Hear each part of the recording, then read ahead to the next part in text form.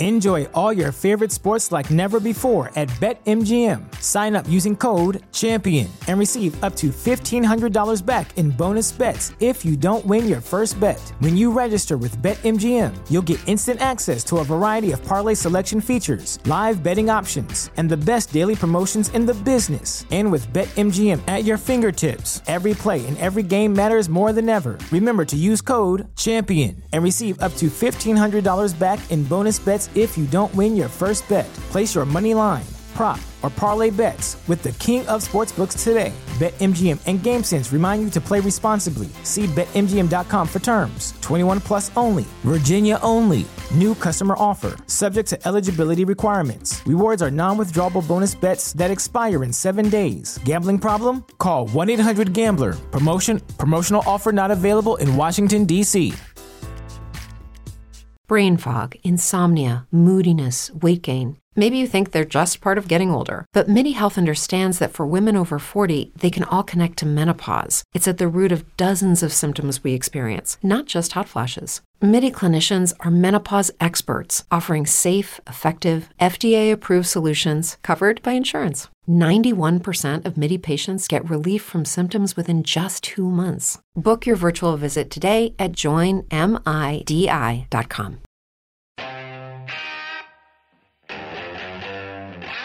Middlecoff! Baby, hey!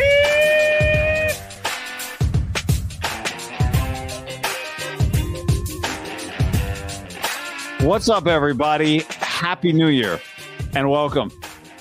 It is Sunday evening or Sunday night. It is 2023. And Niners a 2 seed, bro.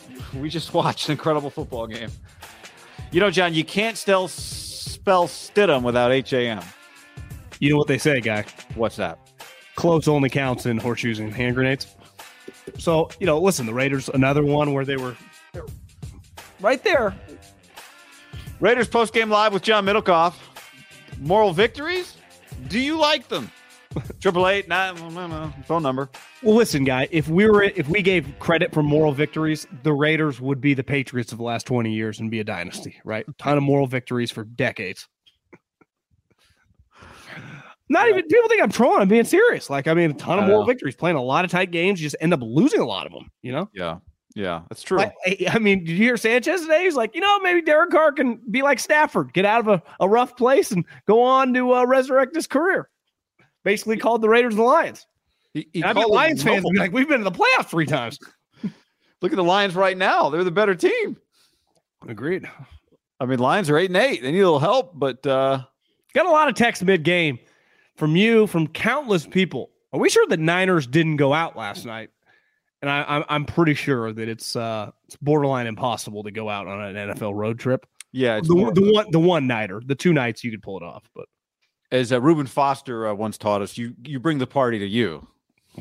Oh yeah, she went to his room, huh? Yeah, you bring, which you can do in Las Vegas or Henderson or wherever. Where were they? Tampa when Reuben got all popped? Yeah, I think it was definitely Florida. I'm pretty sure. Yeah, I think it was the Bucks. I think it was week 1, if I remember correctly. But John, before we get started, let's welcome and ring in the new year with a glass. You can see I'm holding my Tito's handmade vodka right here in my hand.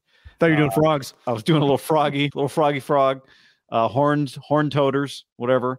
And Tito's handmade vodka. It was part of 2022. It is part of 2023. That's right.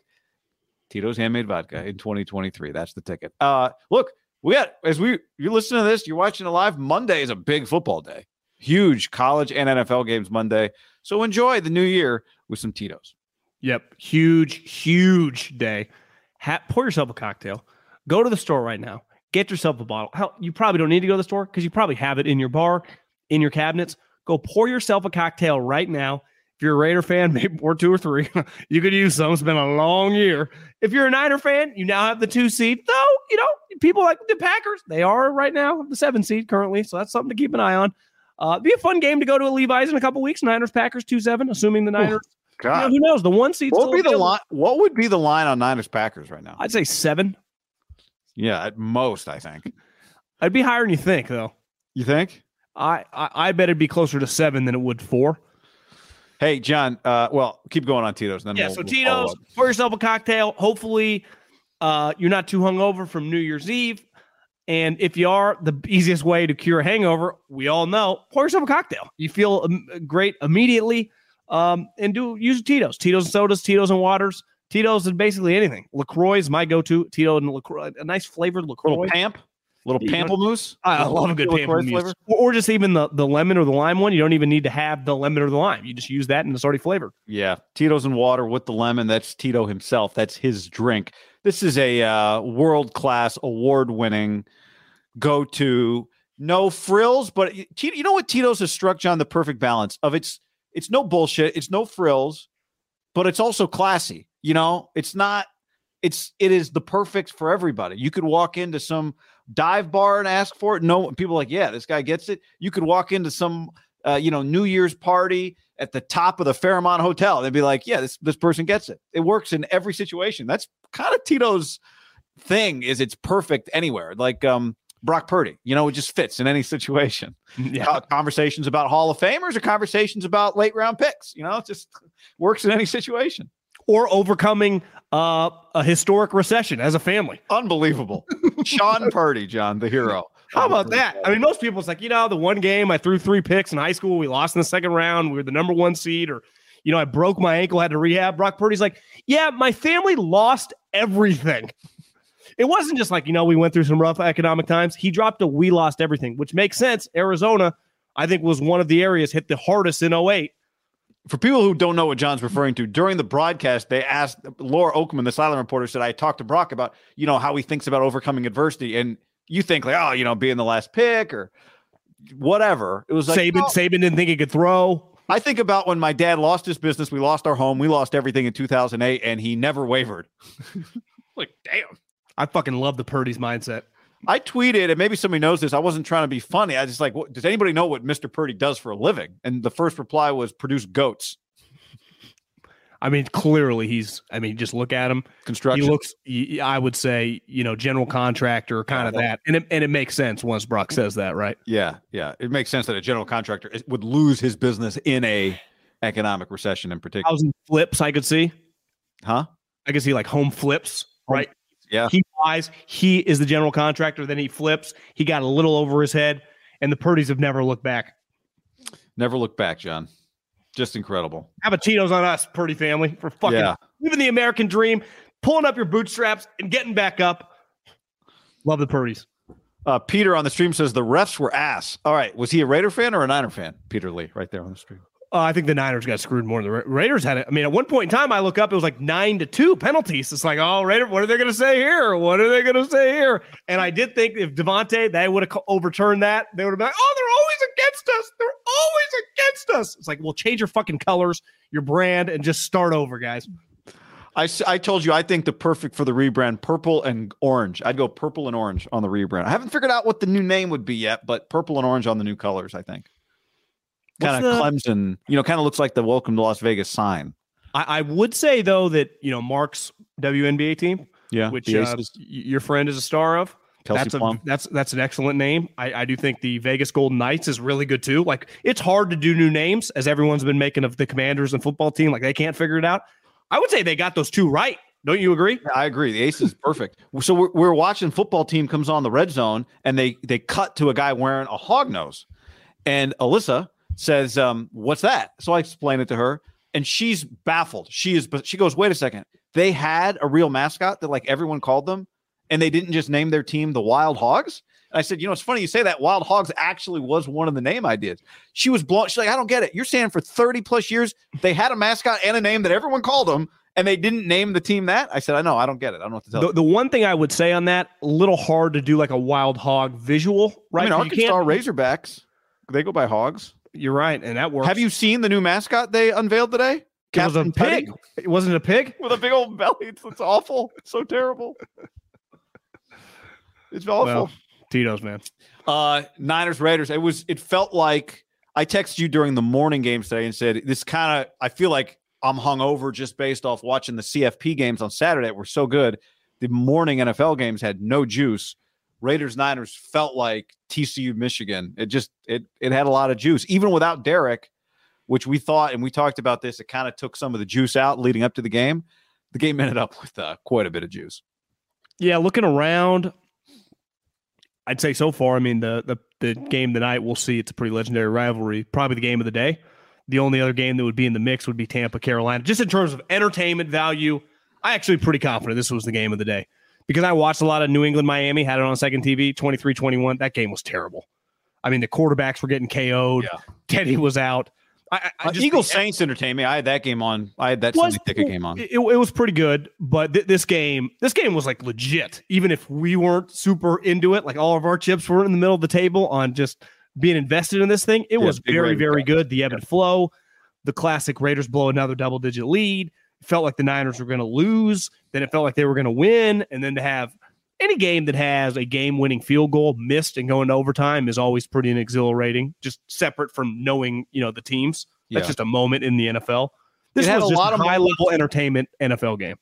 Like TCU, Michigan, Ohio State, Georgia was a really good game. TCU, Michigan had more crazy stuff happening, it felt like. I don't know if you would agree with that. When you're throwing a lot of picks in a game, though, I guess there were 3 picks in this game, but it felt like, Stidham's came. When you throw picks getting hit, I view that different than like J.J. McCarthy throwing pick sixes and stuff. I agree, yeah. But I think both are like this. What Niners Raiders had was, what did it have? 4 or 5 plays where the ball was 20 feet in the air, just kind of floating for somebody to grab it, right? It happened multiple times. Well, here's one thing that was cool about TCU Michigan is that I didn't quite realize that the wide receiver that most people think is the number 1 NFL wide receiver, number 1, that guy's going to be the top receiver in this class, and he was excellent. Like part of having a great, he looks like Terrell Owens. I mean, he's fucking massive. Is when the best players in the game make sweet plays. Like I thought Josh Jacobs tonight dominated. Devontae was elite. Brandon Ayuk and Christian McCaffrey dominated. Nick Bosa was all over the quarterback. So like the star players in this game, Stidham, kind of, fuck it. I mean, you could argue 365 and 3 touchdowns. Is there a chance he never has a better game the rest of his career? And 2 picks that weren't really, it wasn't like Stidham made a mistake on either one of his interceptions. What was his first pick? Was it Kerry Hyder? The Drake Jackson. So his picks were not like Derek Carr picks. Yeah, they were just things happened. Somebody made a play. Yeah, Kerry Hyder PBU.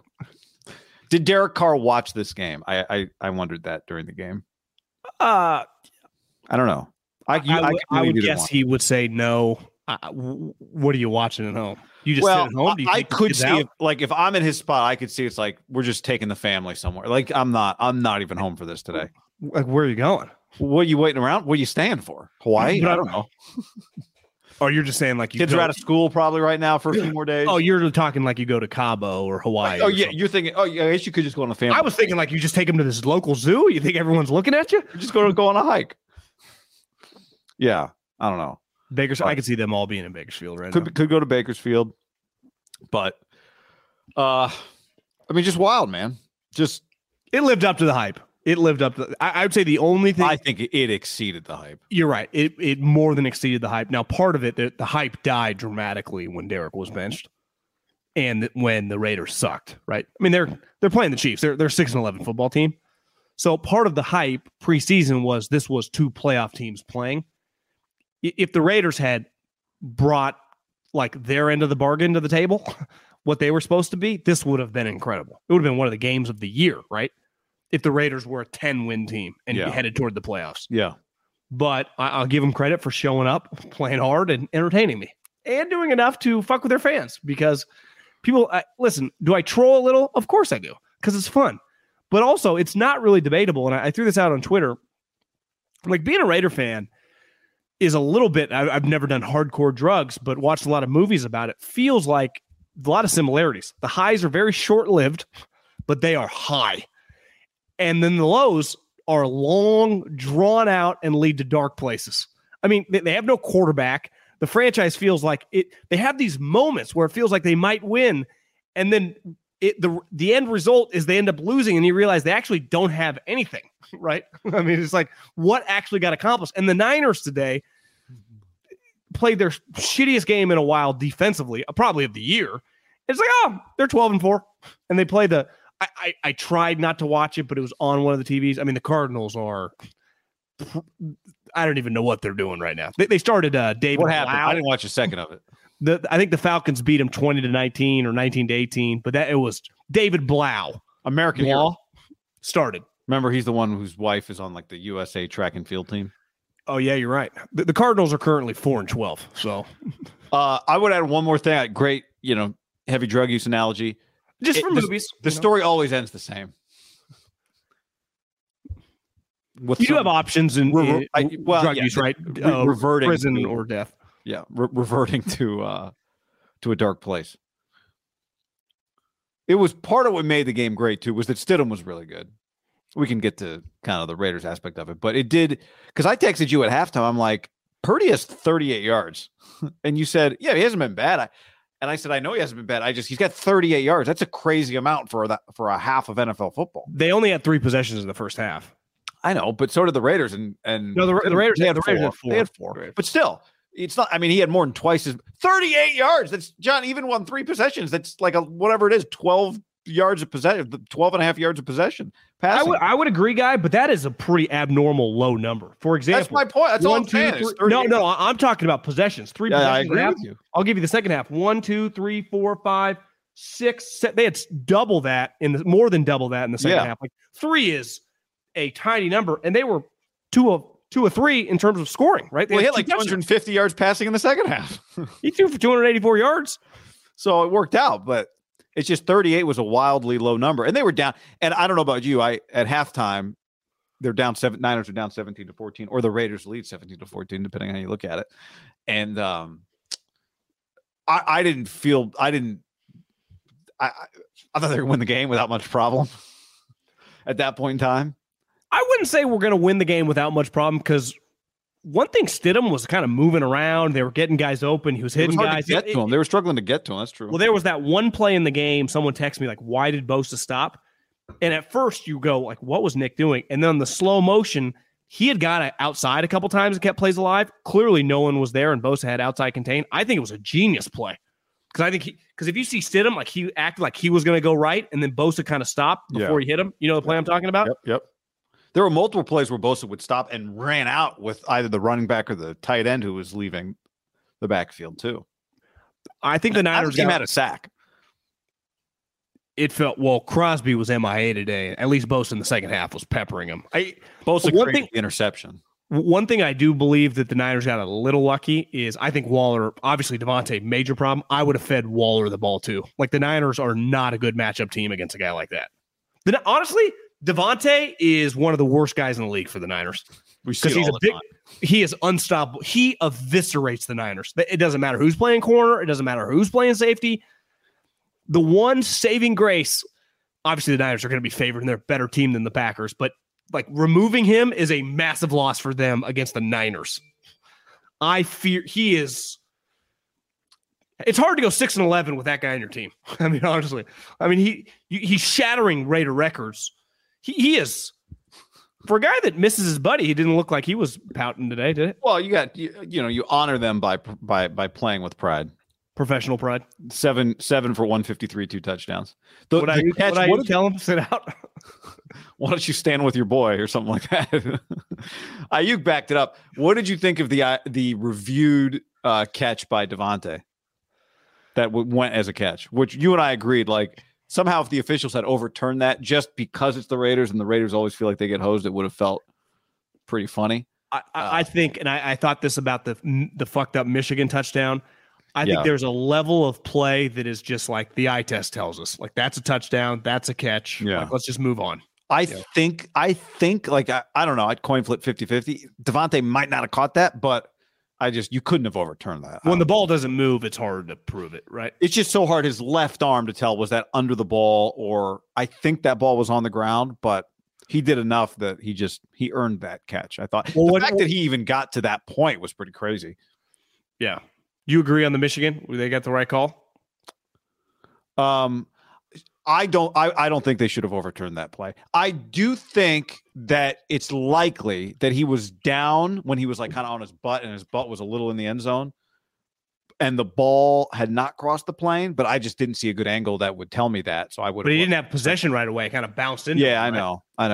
I think it's possible that he was not in the end zone, but I don't see how you could overturn that on the Michigan one. But yeah, I thought today, for the most part, the one female ref that fucking Kyle wanted to kill, George just slammed the guy. It's like, what are we doing? That was one arm. That was a bad call. You could tell, like, she started to say they cut away. She goes, I thought, and then they cut away. You could, like, read her lips. Yeah. His Kyle was just screaming. Not a good.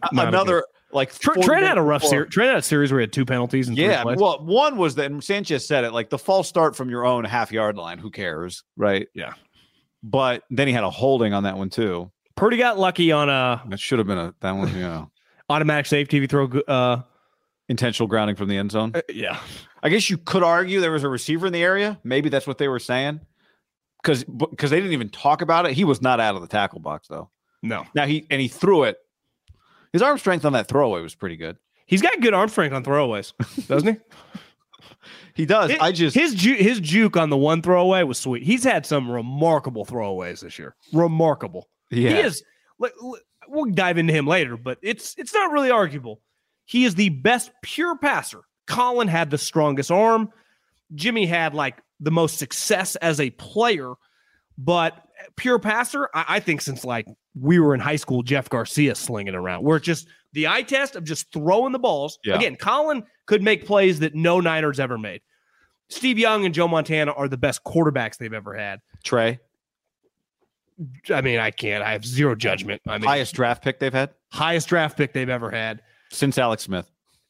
In 15 years. This guy is the best passer they've had in 20 years. Like just passing playing the quarterback. Yeah. And you know who knows that? The coach. The way he calls the plays. He calls plays dramatically different with Purdy than he does. Yeah, does he not? Let's talk about that. Well, let's talk about actually before we talk about that part of Purdy, let's just talk about Purdy in a clutch game. As I tweeted during the game when Raider fans I got a lot of tweets. They were like, pretty quiet over there. And I said, look, Montana can't lead a comeback if he never trails. And after that fine first half, it wasn't being critical, 38 yards passing, whatever. That was just the nature of the game. He was 7 of 10 for 2 touchdowns in the first half. Looked good. Stidham was 11 of 14, 145, 2 touchdowns in the first half. Brock finished 22 of 35, 284, 2 touchdowns, and just had a lot of clutch downfield throws in the game. Had moments. The screen at the end to McCaffrey, not at the end, before the Robbie Gould, that actually at the end. The screen to McCaffrey with a free blitzer coming right up the gut was while the throw in and of itself is, no one would call it remarkable. That was to take the lead, that drive. That was to take the lead. 27-27, that one takes the lead.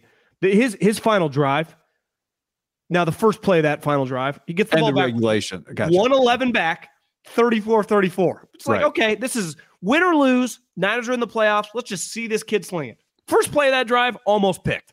Clearly, little miscommunication. Ayuk first down. CMC dropped. It was a dime. Ayuk first down.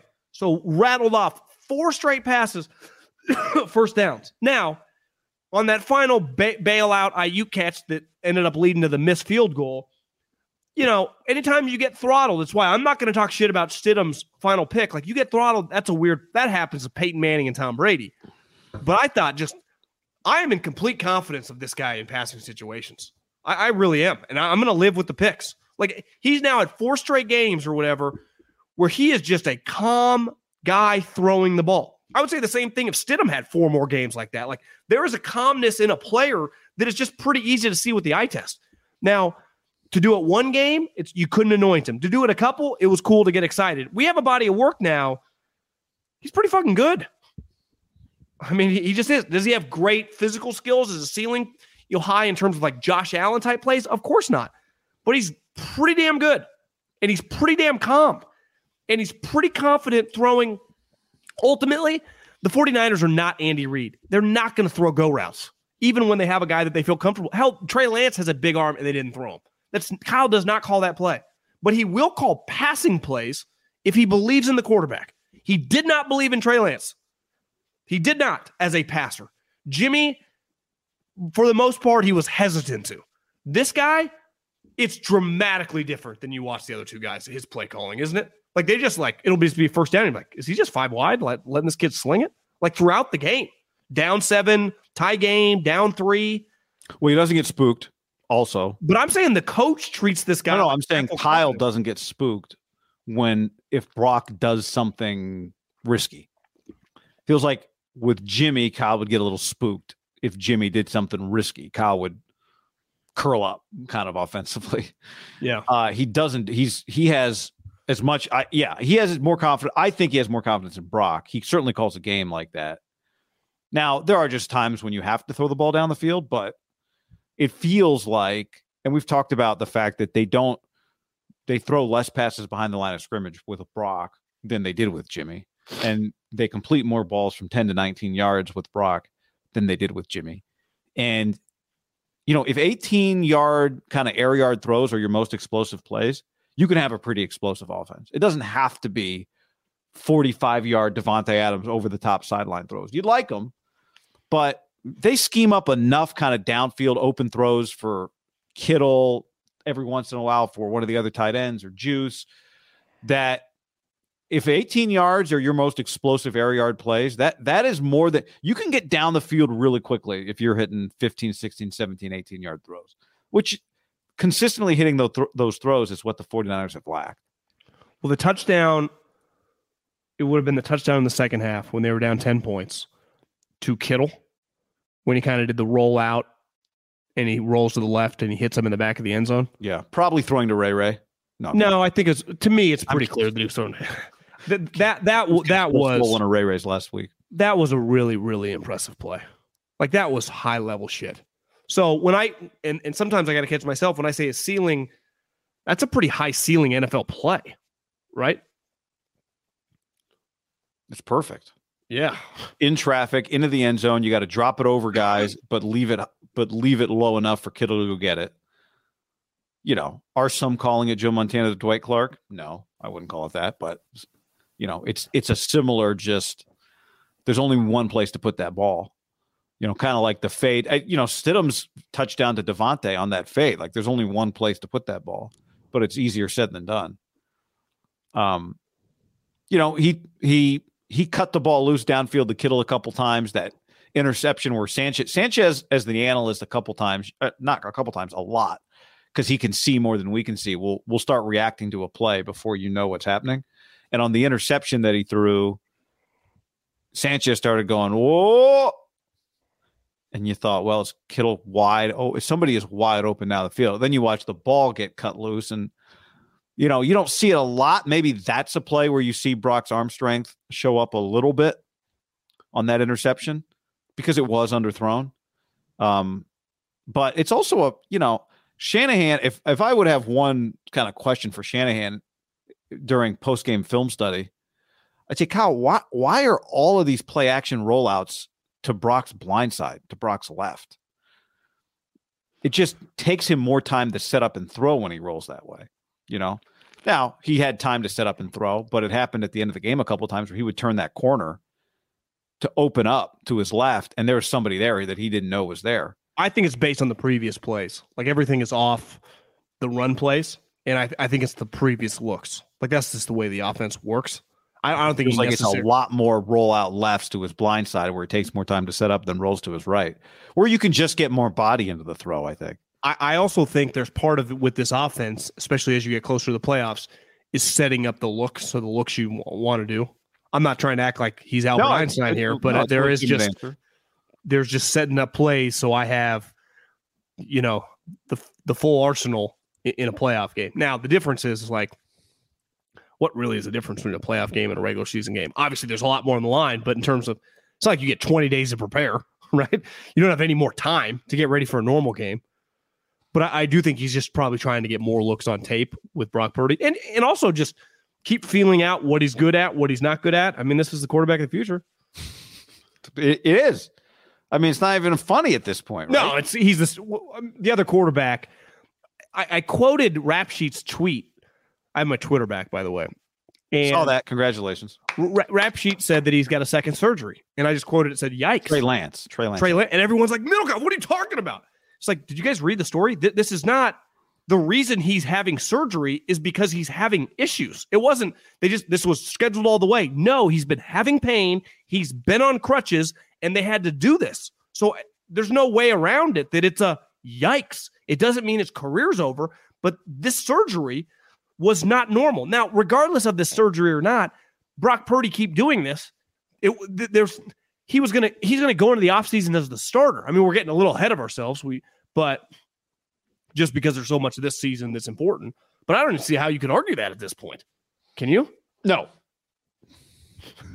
It is inarguable at this point. Now, Trey Lance is still on the team. I'm not saying he's the backup. But for Trey Lance to be the starting quarterback, they would have to believe that what Brock Purdy is doing right now, Trey Lance can do better. And at this point, I mean, there's not a lot of guys that can do it better than Brock Purdy's doing it right now. Now, careers are made over a career, not over a month and a half. But, again, how could you argue Trey Lance could do it better than Brock at this point? Not that this is a whole Trey Lance thing, but because it'd be hard. Most quarterbacks in the league are not playing as well as Brock Purdy is playing right now. Is that fair to say? He's playing better than most quarterbacks play right now. Of the 32 guys, yeah. Yeah, just most, like he is playing, let's just say average is the middle. He is playing above average quarterback. Yes. So 100%. Like guys like that don't get replaced. Now today, a couple times, like he could have, there were some balls that could have been intercepted that were not. Sure. And I thought today was probably the most, quote unquote, the PFF interceptable balls or balls that could have been intercepted that, there's probably a play if you're playing the Giants or that's a Packer defender that probably sticks to their hands, right? Who was the guy that had a ball stick to his hands today? Did you see that clip? No. The Texan defender? His glove. He took the glove off and it was still stuck to the ball. Everyone's like, investigation? I guess if you're the Texans, no one actually cares. But I saw now this. I won't even say what I saw Mahomes do today. It doesn't matter. It's not worth bringing up Mahomes and compare. I'm not comparing him, but guys throw picks. Guys make bad plays. It's okay. Well, exactly. You could live with, this is what we always said about like why you went from Trey Lance, the potential from Jimmy. Well, give me like 4 touchdowns instead of 2, and I can live with a pick or 2. Give me 3+ touchdowns every week. Purdy's doing that. I know he only had 2, but they're explosive offensively. And what happens when they're explosive offensively? It opens up the run game. I mean, it just feels like much more of a balanced operation.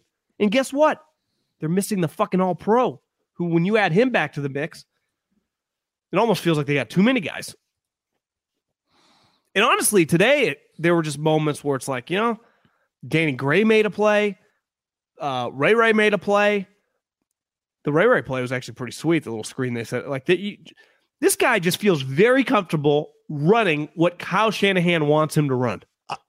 That's a good point. The Ray Ray thing is like, Debo's not been available. Debo's not available, right? Debo's has not been available for a few weeks, and it has on game day. He's avoided all-time NBA freak out. Thank God. It was, but they really haven't skipped a beat offensively. And, in a weird way, I don't know. You would say it's opened it up for other people, but Ayuk has definitely, we can talk about Brandon. He's definitely stepped into that. McCaffrey's done a lot. Kittle has kind of blown up. Skipped a beat guy, 35, 37, 37, 3 of the 4 last weeks. I mean, they are scoring points. This was a team that was like, it's got to win 23-17. I mean, 30, Tampa, 30, Dolphins, 33. Tampa, 35. Seattle, whatever, kind of ugly on the road, short week, 21-13.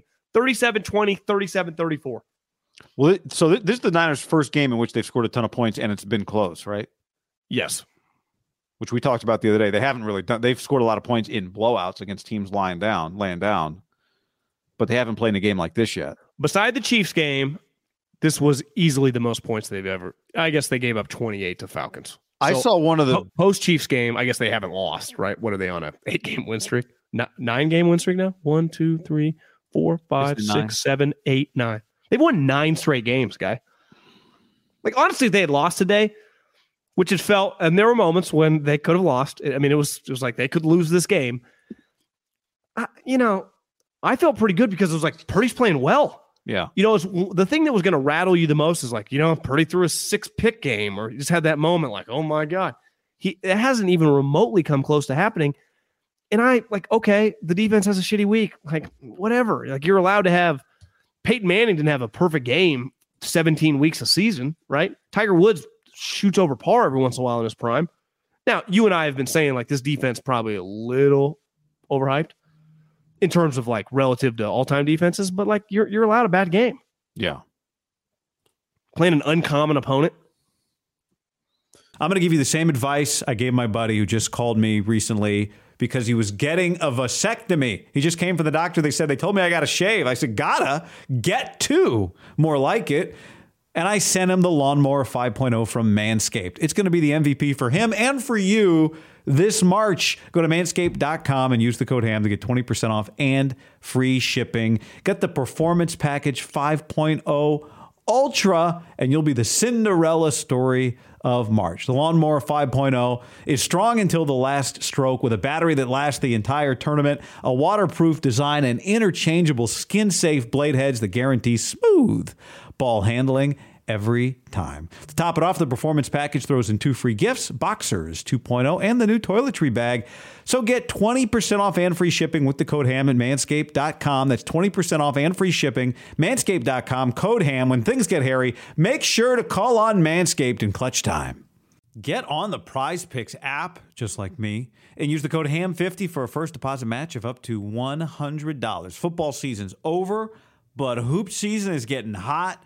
Tournament season or the fight for playoff home court, there's no shortage of high-stakes basketball moments this time of year. So get in on the excitement with Prize Picks, America's #1 fantasy sports app. And you can get it on baseball, too. I've got some season-long, more or less picks on multiple stat projections on home runs. Not feeling great about Shohei less than 38.5 right now, but I put that one in the app just because I wanted something to root against with the Dodgers. Prize Picks offers injury insurance so that your entries stay live even if one of your players get injured. So hoops, somebody leaves in the first half, no problem. Injury insurance. And on Prize Picks, you can win up to 100x your money with as little as 4 correct picks. I love it. Download the app today. Use code HAM50 for the first deposit match of up to $100. ButcherBox.com/ham helps you make good decisions. Last night I was thinking about ordering out, and then I reached into the freezer, grabbed some ground beef, and all of a sudden it was homemade taco night. With ButcherBox, you don't have to worry about what's for dinner. ButcherBox is offering all of you your choice of weeknight meal essentials. You get peace of mind with ButcherBox because it's high-quality meat and seafood you can trust. You get the ultimate convenience because it's delivered right to your door with free shipping, as always, and you get the ultimate customization. Your customization might be, I don't know what to do. Send me the good stuff. And they send you the good stuff, curated. Right now, go to butcherbox.com/ham and use the code HAM, and you'll get either 3 pounds of chicken thighs, 2 pounds of ground beef, or 1 pound of premium steak tips for free in every order for a year. Plus $20 off your first order. Sign up at butcherbox.com/ham and use the code HAM to choose your free offer and get $20 off. Can I tell you about my friends? Very, very good friends. And mainly because I've been using this app for a long time. Game Time. They are the best ticket app I've ever used. You shouldn't have to worry when you buy tickets to your next big event. You want to go to a concert? You want to go watch Steph Curry and Klay Thompson and Draymond make a little playoff run? Well, that's where you use Game Time. You just download the app on your smartphone, and you can search any event, concerts, comedy shows, games, pro and college. Search by price point or search by where you want to sit at the venue. It gives you sightline on the app, and it's really easy. Buying tickets in seconds with like 2 taps. I cannot recommend it enough. And here's what we're doing for you.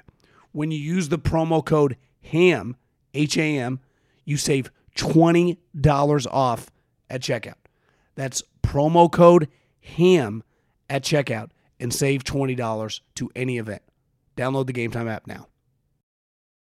Today's episode is sponsored by NerdWallet's Smart Money Podcast.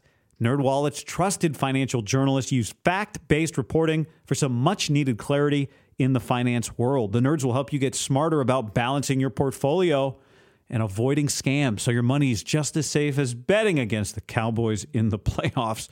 Planning your tax bill so you don't dread April every year. And saving on travel. Vacations coming. You spend less on airfare. It means you're not choosing between surf or turf. It's surf and turf for dinner and maybe even an extra night stay. So listen to NerdWallet's Smart Money podcast on your favorite podcast app. Future you will thank you. Tecovas, oh yeah.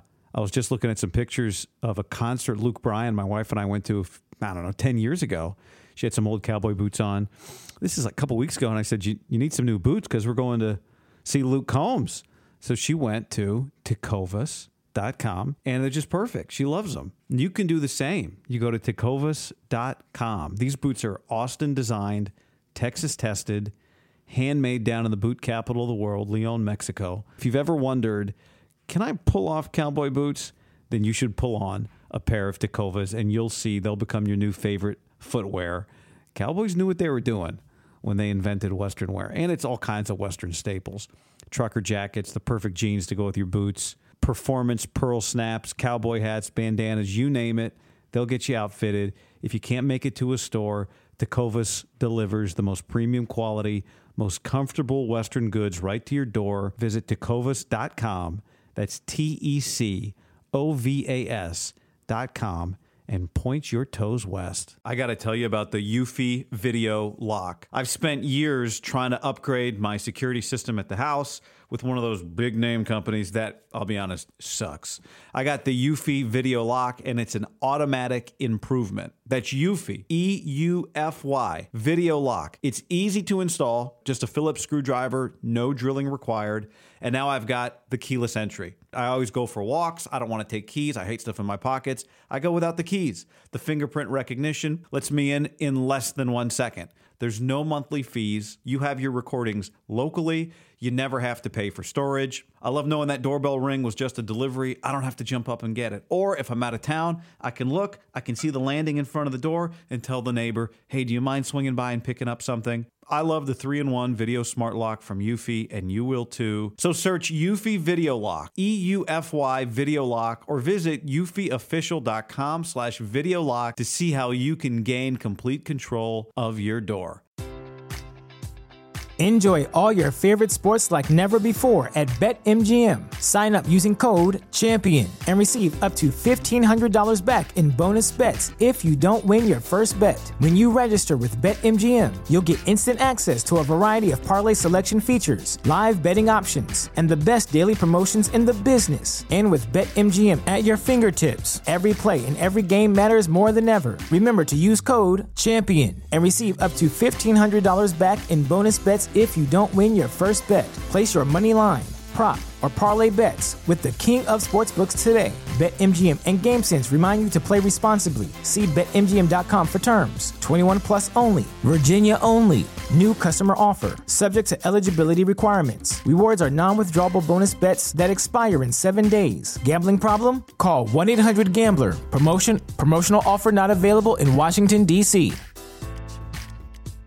Say goodbye to your credit card rewards. Greedy corporate mega stores, led by Walmart and Target, are pushing for a law in Congress to take away your hard-earned cash back and travel points to line their pockets. The Durbin-Marshall credit card bill would enact harmful credit card routing mandates that would end credit card rewards as we know it. If you love your credit card rewards, tell your lawmakers, hands off my rewards. Tell them to oppose the Durbin-Marshall credit card bill.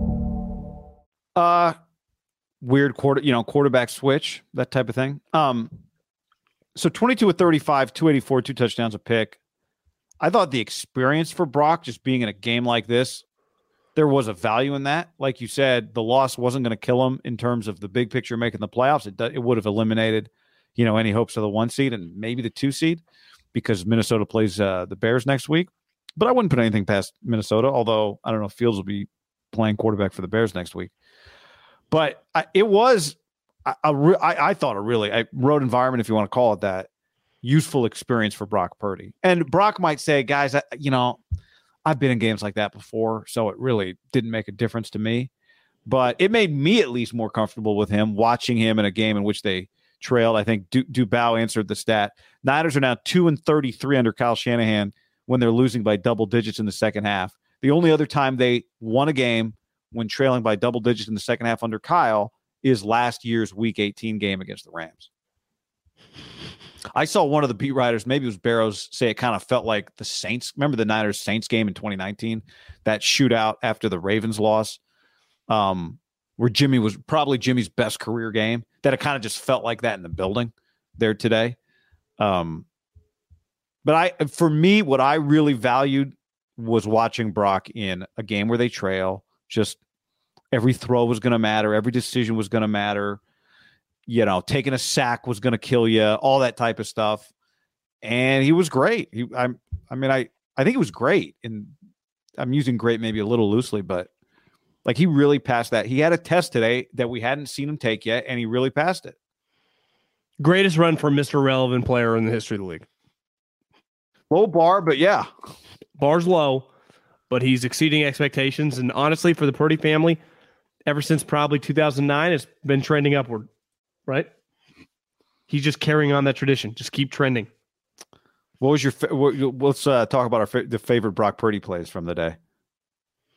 The touchdown to Kittle, number one. Touchdown to Kittle. I do think his throwaways, I mean, I would say this. Under Jimmy Garoppolo, when we talked about him and thought they had a Super Bowl level team with him, looking back, like it would have been very difficult because he can't avoid the sacks that Purdy can. Purdy is avoiding sacks because from a scouting perspective, his instincts, like one thing I think like Carr, for example, gets knocked on, doesn't have great instincts when guys are close to him anymore. Mm. And I would say Jimmy is very hit or miss with this. And part of it is like Tom Brady can have good instincts, but he can't move, whatever. This guy can move. And that double juke he had on the blitzing Raider off the edge to his left side, even Sanchez was like, damn. That was remarkable. And that's a big difference of like losing. You're talking about on the throwaway, that play? I'm talking on the throwaway. I'm talking losing 8 yards or just going back to, instead, it's 1st and 10. You're just 2nd and 10 and 2nd and 18. Then all of a sudden you get a slant, you get a first down. It's like, boom. Usually that play led to a sack from Jimmy Garoppolo and then to a 3 and out, right? Because it was 2nd and 18. Then he ran it and then he just like ran a slant, okay, 5 yards. So his ability to extend plays and just neutral, like not even gain anything, right? Just throw the ball away. Wasn't that the knock on Jimmy? He didn't throw the football away. He had like 3 in his career. The 3 this year. So and to me, some of those. How about the dimes on the minute drive at the end of the game? Yeah, he's hitting him in stride. Like it also is a reflection of Jimmy Garoppolo's. Jimmy not very accurate. He's high, low. This guy is fucking right in the breadbasket. And a couple times, Raider defenders were draped all over Ayuk, and he's just. Even Sanchez was like, "This is like bread and butter Montana Rice." That slant play. I'm not saying those two guys, but the slant is the bread and butter of the West Coast offense. Even though Shanahan's like this kind of morphed offense now, but you know what I'm saying? Like, if you can run the slant, Kyle's running a shitload of slants today. He had 2 huge. He had 2 huge throws. Jennings had 2 big catches. He had the one after the Kittle hold, and they had one after the Burford penalty. Remember, Burford sprinted downfield on that McCaffrey screen like he was he was running a route. Like Burford, why don't you run a slant on this play? Burford was gone. Burford was like, Forster's going to love this so much. I'm going to deplete a DB. So both of those plays to Jennings. Guy, how about there was a throw in the second half to Jennings down the sideline, hit him in the hand. Now that it kind of got broken up, but that was a dime. It was a dime. That was going to be a really tough catch, but that was a dime. But can you live with like the 50-50 plays that are incompletions? You're like, that was a good productive throw. Give my guy a chance. It felt like a lot of times downfield, Garoppolo didn't give guys chances. No. Like I said earlier, I thought the second down at midfield that McCaffrey went for 38 yards to set up the go-ahead score when he has an unblocked blitzer coming right up the gut, and he gets it to Christian. McCaffrey waits and waits and waits for Brunskill, who comes over with this diving block and then tucks his legs so he doesn't trip McCaffrey. And then McCaffrey takes off. I just thought that was like no freak out. He knew him. And I think that goes back to what you were saying about his feel. Like he does have just really good feel. And I think you wonder with a rookie who has good feel in college, when the game speeds up in the NFL, will his feel translate? And Purdy's feel translates. That's, I think when you watch basketball, you can see that really quickly, like with a rookie. Basketball, it's really obvious. Like, does the guy have a feel? Is he in the right place? Is the ball moving when he touches it? Does he know what to do with it? Does he help on defense? You can see it really quickly in hoops. And you see it really quickly with Brock. Like, when there is pressure, does he know exactly how much time he has to not panic? And he doesn't. Well, don't you does not panic under pressure, like literally under a guy running at him pressure. One thing you see in the Final Four with the college guys, TCU doesn't have that many 5 stars, but the other programs have high-level guys that are just like pretty natural players. Yeah. But you do college games, and if you watch a lot of college games where you see guys like, this guy should be pretty talented, but he's just like, something's missing. I bet you see it a lot when you call college basketball games. Like, this guy's 6'9", he's fucking shredded. It's like, I don't think the guy knows what he's doing out there. I can't tell you how many sophomores I've talked to a basketball coach about, like, how's John doing? He's like, well, he's like 6'8", 235. He's like, well, he's, just trying to, he doesn't really have the feel yet. It's just, I think it's so hard in basketball to like get that. And if you don't have it by the time you're through your freshman year, like, you're probably not getting it. And what's crazy about the NFL, is the draft is a process of like balancing upside on guys like a Kittle, right? On a Fred Warner, guys that have the measurables that just for whatever reason you can get in the 3rd or the 4th or the 5th round and then can become high-end players, and taking like, this guy's really got some instincts. Because if Purdy was Nick Foles' size, like we said, he would have gotten in the 1st round. People loved him, and he produced at the highest level, but he's tiny. But you watch him, you go, this guy just has it, right? He just has it.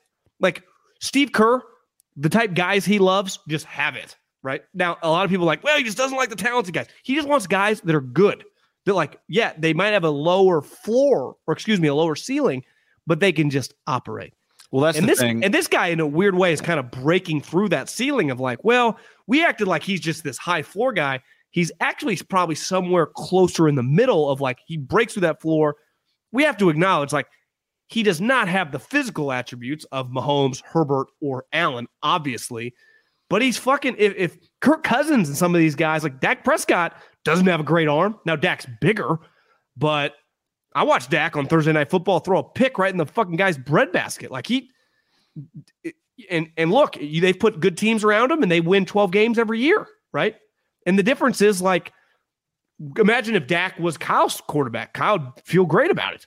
Like, part of like the Niners having Purdy just play like that, if he can get into that group of what Cousins and Dak, kind of hold down that 9 to 11 group. Well, if you have a high-end coach and a good roster, like, you can make hay. The reason the Cowboys lost in the playoffs is because they're coaching their operation, right? Their talent with the Niners, it didn't look like that big of a gap, right? It was like they were going off sides every play, and fucking McCarthy's chewing on a pencil. Couldn't manage the clock at the end of the game. No, Dax was a better quarterback than Jimmy Garoppolo. So the point, and this is, listen, would you rather have the top 5 quarterbacks? Of course. But that's just not an option. And the Niners tried, and now the guy's getting a second surgery in 6 months. Shit, less than that, right? I mean, when did he get hurt? Middle of September? This is what they got. He's fucking damn impressive. And their coach, who's the offensive coordinator, loves him. And when I'm saying love, like, just watch like the way he calls plays. Well, also their star players are producing with him, which I think is just, when you are a new quarterback, it's a really simple. You remember the story? Was it a Niners practice? Ayuk, like, or was it after? I think it was a practice after the week in which Purdy came in for Jimmy. There was a play in practice where what it was? It was Ayuk didn't get the ball a lot, or something like that, right? Ayuk missed him. He missed Ayuk on a play, or maybe he missed him in practice. The story was Ayuk telling the story. Purdy came right up to me. He's like, man, I'm going to get you. Don't worry. Like, I got you. Right. And I don't know if you heard today during the broadcast, there was some play in practice where Stidham came up to Devontae, was like, I'll get you next time. I got you. And Devontae was like, don't worry about it, man. You don't have to be perfect. Just put it up there for me. My point is, like, all these quarterbacks, I think, are very cognizant of getting the ball to the star player, because the star player, like, wants the ball and will be mad at you if he doesn't get the ball. Well, all the star players, now part of this is just Kyle's able to manipulate the offense with short throws to get guys the ball. But if you have stars on your team, the number one requirement for the quarterback is just get the guy the ball. That's Well, it. Just get the guy the ball. Don't give away possessions and get the guy the ball. Well, How's he listen, doing that. he's a fun story, and I root for him when he plays, and I root for this team, besides when they play the Niners, just because I know a lot of people there. There is a massive drop-off between Minshew and him and just his ability to get the ball to those two guys. Wait, are you saying if the Niners play the Eagles? I'm rooting for the Niners. Oh, So- okay. I sorry, thought you said Philly. you're rooting for the Eagles. Okay. No, I'm saying if every other game they play, I'd root for them. I want them to do well. Right. But Eagles ain't sending a paycheck anymore. no, fuck that. But I enjoy watching them. Like they're a star-studded team like the Niners. There is a massive drop-off on their ability to like function with their offensive stars. Because like the Niners, AJ Brown, who did hit a big play today, Devontae, stud, Miles Sanders, Goddard, like they are locked and loaded. But the drop-off is precipitous, right? With Jalen and Gardner. And I think it's pretty clear. Like Gardner's a solid backup. Like he's going to play in the league for a while. Purdy is feeding these guys. Now, part of it is the offense. And yeah, I mean, a huge part of it is the offense, but that's the offense. That's what Kyle's always said. It's like Middlecoff, you and everyone else on the internet thinks I need this fucking star quarterback. My offense, if you just can play at a relatively high level, we're going to score points. We're going to score points. And today they scored fucking points with ease. Now, the Raiders defense sucks, but like we said, it was the previous 4 of the last 5 weeks. They just score touchdowns. They feel potent. You know, that's the first half of the season. They did not feel potent. They were winning games or competitive in games, but they weren't potent. They feel potent now. Honestly, the Raiders at any moment kind of feel potent because like they might just go deep to Waller or Devontae, right? Right. The Niners never felt like that with old James Garoppolo. I think the other thing, when you look back at Minshew, remember like the early Minshew magic in Jacksonville, the one thing that Minshew does that Brock at least has not done is he throws picks. He did it today. He threw it back. Well, like I said, he did have some drop today. Would you count that last one a drop? Where he was No, trying to but hit Ayuk there was over- one in the end zone that the guy was sitting right there. And you did tweet, you did text me that, they shouldn't be allowed to wear black because of the black end zone you can't see. I do think it's an unfair advantage for the Raiders to wear black at home when they play the black jersey in the black end zone. Like Boise, blue on blue. Yeah, shouldn't be allowed to wear blue on blue. But the end zone play, like in the playoffs. I mean, that's how Chandler Jones, picked off whatever his name on the Patriots. Oh yeah, that Jacoby thought he was because he was laying down at first. He was in the black, wearing black in the look. I mean, I just unfair advantage. I wish the league. I think the competition committee should look at it. Are you trying to diminish a top 3 Raider moment in the last 20 years since the internet started? That's fucked up, man. That's fucked up. Top 3 moment. Look, I'm Raider guy, John, so I can say those things. True. I acknowledge. I think we have a Could argue last 20 years their top moment was last year beating Herbert in the week 18 or whatever. Chandler Jones number 2. Yeah, it might be. I mean, it was just signing Josh McDaniels feels like that was pretty high. Yeah, it's going well. That was a big moment.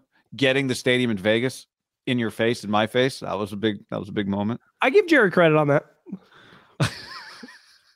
Ryan on the stream says, is Josh McDaniels or Nate Hackett going to drink more Tito's by themselves this offseason? Minus 150, it's Nate. No clue if my first super went through. Super chat. How Jerry Rosenberg almost pulled it off today.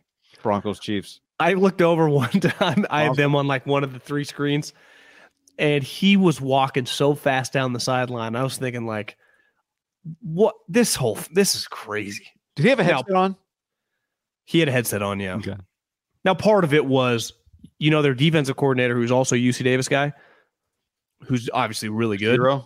And to me, if I'm Kyle, I'm sniffing around on him to replace D'Amico. If D'Amico goes, dreams of sushi.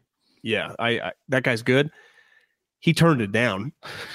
Now, I think Nathaniel Hackett is his best friend since college, so it might be principal. But you do they do give you a prorated interim. If you're making $2 million as the D coordinator, you get the prorated double rate. I mean, that's not nothing. Maybe just doing what was right for the team. He knows his stock is as high as it could be. I'm not going to come out here and start mismanaging timeouts when I'm not prepared. That's true. Yeah. Why do I want to diminish any of my shine? Yeah. I'm just going to be over here coaching D. I don't want to have to talk to Russ.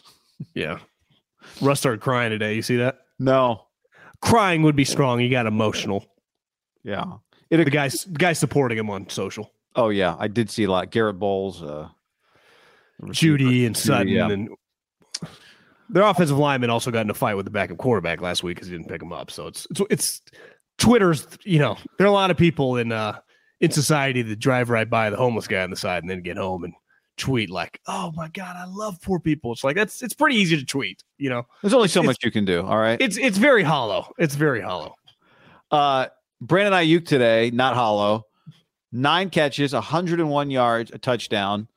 One of his catches was also not a pick, so I give him extra credit for that. His last catch when the ball was fluttering in the air. He came over and made a play on it, and just was everywhere. I mean, felt like a primetime player, war daddy, PT peer. The numbers weren't as big, but it kind of felt like in a weird way he was going toe to toe with Devontae, and he was just there. He was there every time it felt like the Niners needed him outside of, that stumble, drop, whatever. I give him a little slack on that. It was if you look back, like it's one of his biggest games just statistically of his career, and it was one of the most important for sure. If you've watched him play all season, and most people listening have, like the way he carries himself like every single game. I'm going 10 for 120, and he runs routes. He gets open. You see the NFL tweeted Instagram something out of his routes, and all the guys were like reposting it of him just getting open all season long. And the thing I respect most about Davante Adams is he doesn't say much. He doesn't feel like he's barking at the other team, or he's like the opposite of like a Jalen Ramsey, some of the Terrell Owens over the years. Like, and it's easy to get in that when you're on the outside, right? He just fucking dominates. I do think Ayuk, and there's a toughness to Devontae. He doesn't talk about it. You just feel like this guy's tough. Ayuk has the same kind of mannerisms. Like, I want to go to war with this fucking guy. Like, I want to go to war with Davante Adams. I want to go to war with Brandon Ayuk. Now, obviously, Adams has done it a lot longer, but I don't see how you watch Ayuk and his stats in a passing league are not going to be comparable to probably the top 15 guys in the league, but he is. I don't think there are 15 wide receivers the 49ers would trade him for, right? I agree. I mean, his 9 catches, just looking at his history, his 9 catches ties the second most catches he's had in a game in his career. And the 101 receiving yards is 4th most he's had in his career. 3 of his 4 most productive games in terms of yards have come on the road. At New England, a blowout back in 2020. Well, actually, this Raider game now is up here. It says 107 yards. So there's some discrepancy. This actually has it as his 3rd biggest game. One stat says 101. This thing says 107, but it's one of the biggest games of his career. I was watching, I had the Patriot game on the volume earlier today, and I think it was Charles Davis and Ian Eagle. And Charles, like, one thing Belichick was saying is that he thinks this year is Tyreek's best season. And he's like, he didn't want to act like he's any different than Kansas City. He said the difference is this year, and it's part of the offense, is Andy, obviously, they're so big on going deep, right? And like deep crossers and shit. Was in McDaniel's offense, they run a lot of slants. They just get the ball to him really quick, right? On a quick hitter, like Kyle does. And Belichick was basically telling him, like, he showed a lot of toughness. And if you watch Tyreek, like, he is not scared. And to me, a toughness element of running slants, like, obviously you're not going to, Steve Atwater and John Lynch are going to take your block off. Still, the physicality of that position, it's not that physical on the outside when you're just one-on-one going up for a ball relative to the game, right? But when you're in a slant position and there are other linebackers there, there's a fearlessness to this guy that obviously Tyreek has, Devontae has, like, that a lot of the great guys have. And you got to have it to be a complete receiver because he can go outside and get open, run routes. But, like, he made his hay today, especially when it mattered, going over the middle of the field. Like, you guys probably know I'm going to run a slant here. Like, and you ain't going to be able to cover me. Again, he's not playing, I'm trying to think of the great Raider corners, Nnamdi or Charles, but Rod Woodson. Yeah, I mean, he's been like, I think top to, I don't think he's looked any different today than he has on some of his 2-catch games. Yeah, he comes to play, and it really started in the offseason when he fucking fought Fred. This guy was on a mission to, like, prove he's an alpha on the squad. Like, he's a team captain next year, right? Yeah, I mean, I don't. It depends how many spots Kyle has to go to give a seat to Trey. 12 guys have received a captainship this year. Remember, Trey didn't get one. Oh no, is it because he cut it off at 8? What was the deal? Yeah, he's like, cut it off at 8. Easily could have been 9. He had a lot of votes. Yeah, I mean, I think it's a great point. He actually has more games where you feel him more than the box score, where it's like, man, Ayuk was not everywhere, but Ayuk had a big impact, and you look and it's like 4 catches for 75.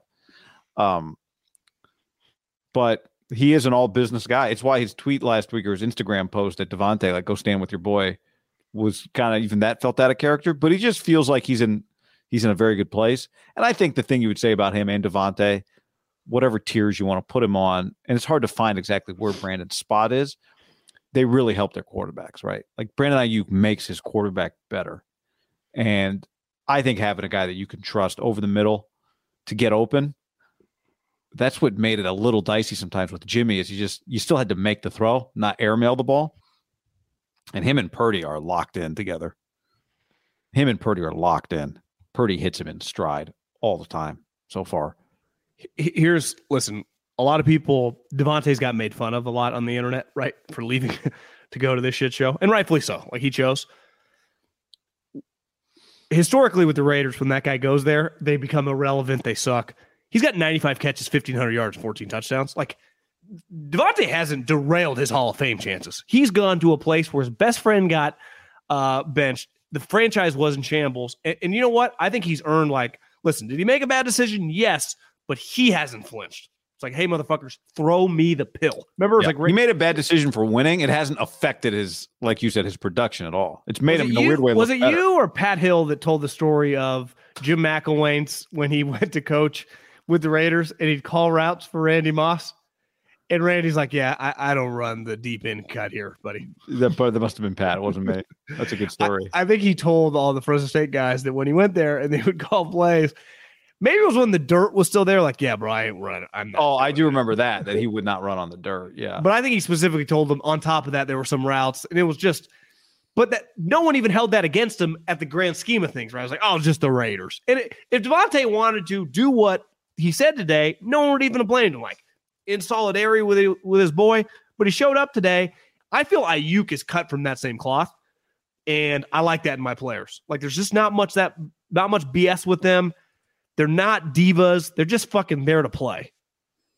Now, Devontae's been doing it a long time, but think about this. They're both, Devontae's from the Packers with like the highly craziness with Aaron Rodgers, and he just kind of handled it.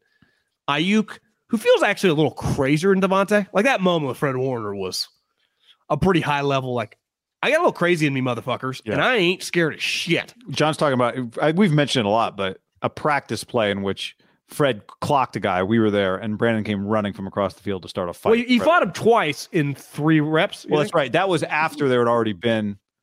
There had been some shit talking leading up to that practice, hadn't there been? Yeah, because Fred called him like his little brother, and he's like, Fred had tapped him on the head or something like that. Yeah. Yeah. It's just this guy. You remember going to OTAs and just seeing the way he carried himself? Like, I do. Where was Debo? Oh, nowhere to be found. Well, there were. Was that his trade request? Yeah.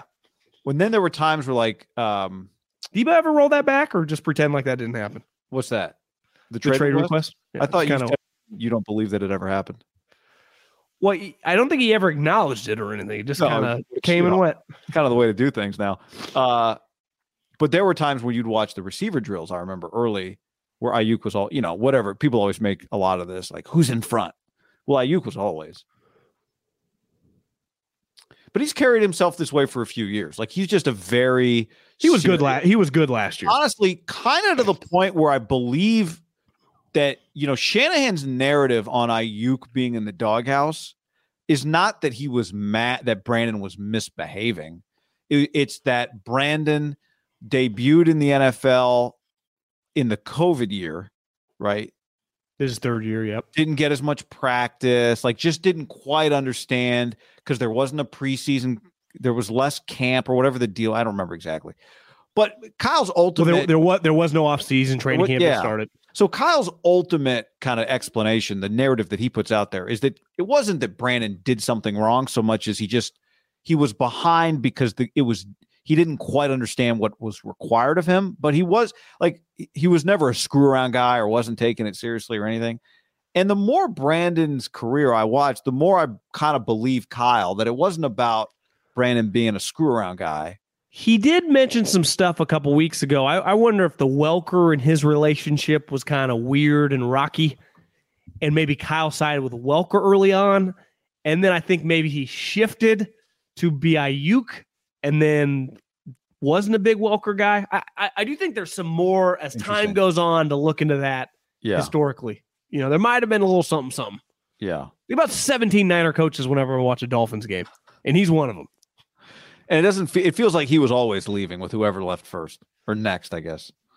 Yeah. Like Kyle, you can stop the wide receiver coach from going. He didn't stop him. Nope. Peace. Devontae, 14 touchdowns now, leads the NFL, by the way. That's 2 more than Kelsey. That's 4 more than Diggs. You know who's 4th in the NFL in touchdown receptions? Scored 1 today. What team? Give it away, huh? Yeah. Amari. I did see someone tweet today, like, Amari Sneaky having a massive year. Did you see the other tweet about all the NFL.com tweets about the Browns? No. Every Browns touchdown highlight, there's like 3 touchdown passes today. They zoom the image in so the quarterback is cropped out of the highlight. So you just see like the ball, maybe for a moment you'll see the throw, but the ball just like comes out of the right side of the screen because they zoom it in so you don't see Deshaun. And they don't say the quarterback's name in the tweet. Whereas like most times they always say like, you know, Purdy to Ayuk for 60 yards or whatever. So you think if we click on the Chiefs, it'd be like Mahomes dropping back to Kelsey? Of course. The quarterbacks are the stars. And with them, they don't say that. They're just like, Amari goes big, you know, and like you don't even see the thrower. Since when do you crop the quarterback out of the highlight? Amari's going to end his career. Is he going to have like a Hall of Fame level stat resume of just a ton of like production? And it's like, was he probably just really solid player? That's people people are going to act like, oh, he just didn't live up to the hype. And you're going to look at his stats. You're like, well, he's fucking pretty damn good. You know, you have another team in him, probably, right? Doesn't feel like he's long for the Browns, but they're going to keep him next year because they're going to think they can get Deshaun Watson. I looked at one time today. Watson's stats were pretty terrible. So he's having his 6th 1,000-yard season in 9 years in the NFL this year. He's probably going to finish with maybe with double-digit touchdowns for the first time in his career. He's having one of the best years. I mean, he just had a bunch of really good years. How many total touchdowns does the guy have in 7 years? Well, this doesn't have. What did I tell you guys today? 9. So now he's got 55. I mean, is he going to end up with like 95 touchdowns? He's only 28. You're not that old, man. 28, turns 29 in June. So I say him. Feels like he's got a game that'll age, right? He could play another 9 years, maybe. I would have bet against him trying in Cleveland. Like just quiet. Might be a Shanahan guy actually one day. Kind of feels that way. According to Pro Football Reference, his nickname is the Route Runner. So I do want to mention McCaffrey today because this was definitely one of those games, and he's had several of them where you watch and go, yep, worth it. He was extra worth it, I thought, in this game. 19 for 121 on the ground, which is over 6 yards a carry, touchdown, 6 catches for 72 yards. He was extra special. He's been special, but this was extra special, McCaffrey. The screenplay was one of the plays of the game, right? What part of it? The patience? I would say the patience. That was the Brunskill play, right? So he waits for him. Patience was outrageous. And then the way he finished the run just kind of set the tone like, we ain't fucking losing. Yeah, that's right. The finish was good. The finish was sweet. And then he was so gassed they had to let Buck Mason get his first career touchdown. How about that? That's pretty sweet. And then that was a really good run. To me, it was pretty cool too when he, anytime that the star player like gets a lot of joy and the backup player kind of, especially as a running back, when the guy gets to kind of like piggyback off your work. Right. He's just so good in the Price had a good run, by the way. Was that a first down run today? It was a little Le'Veon Bell, like patient, and then I hit it. It was sweet. And then he had the little 360 that gave him an extra couple yards. Yeah, man. Sanchez had a good point. I think Sanchez is actually pretty good. Sanchez is awesome. Just an easy listen, isn't it? He's comfortable. He's comfortable. He's just himself. Very insightful. I had buddy that worked on the Bears when he was the backup, and he's like, listen, I don't know if he's that good at football or anything. We love him in the building. Like you can just tell, like, I didn't kick it with Sanchez. Yeah. He's just a natural. he's very comfortable, like in his own skin, right? He's not trying to. I'm not trying to act like I'm Romo or whatever. I'm just calling the game, having a good time. I went to SC. I've been getting laid for 20 plus years. I'm 35 years old. Like, kind of makes pretty good. Some dorky jokes every time he's on camera, but like it's very endearing, which is fine. But, I got but no the one problem. thing he said, and I guess I agree with him. Purdy hit a seed to McCaffrey on the slant. Like they ran double slants. Yeah. Yep. And they took Ayuk away. And at first I'm like, do not throw it to 11 because the guy bolts in would have picked it off. And Purdy waits that extra second, and Christian's wide open and hits his hands, and it hits the ground. And he's like, I know he's the best pass catching wide receiver in the league. And he has the most catches in the history of the league through 6 years, passes Roger Craig. Is that what that stat was today on the screen? Yeah, well, yeah, they said it I think they said it on the broadcast too.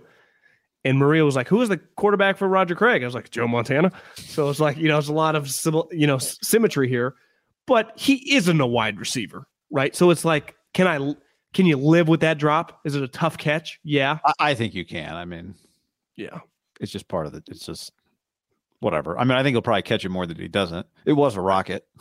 I bet he would tell you he's pissed off he dropped that. Yeah, I'm sure he would. You expect him to make those plays. He just makes so many plays. He's sweet. The screen. Raiders defense does suck. I mean, he has not been running the ball. But here's the point: they needed Christian McCaffrey to win the game today, and he was excellent for sure. So whoever you're playing.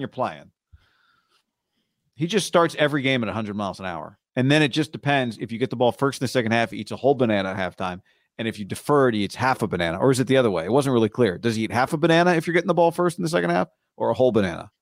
Did you catch that part of the Barrows article when he was in there at halftime?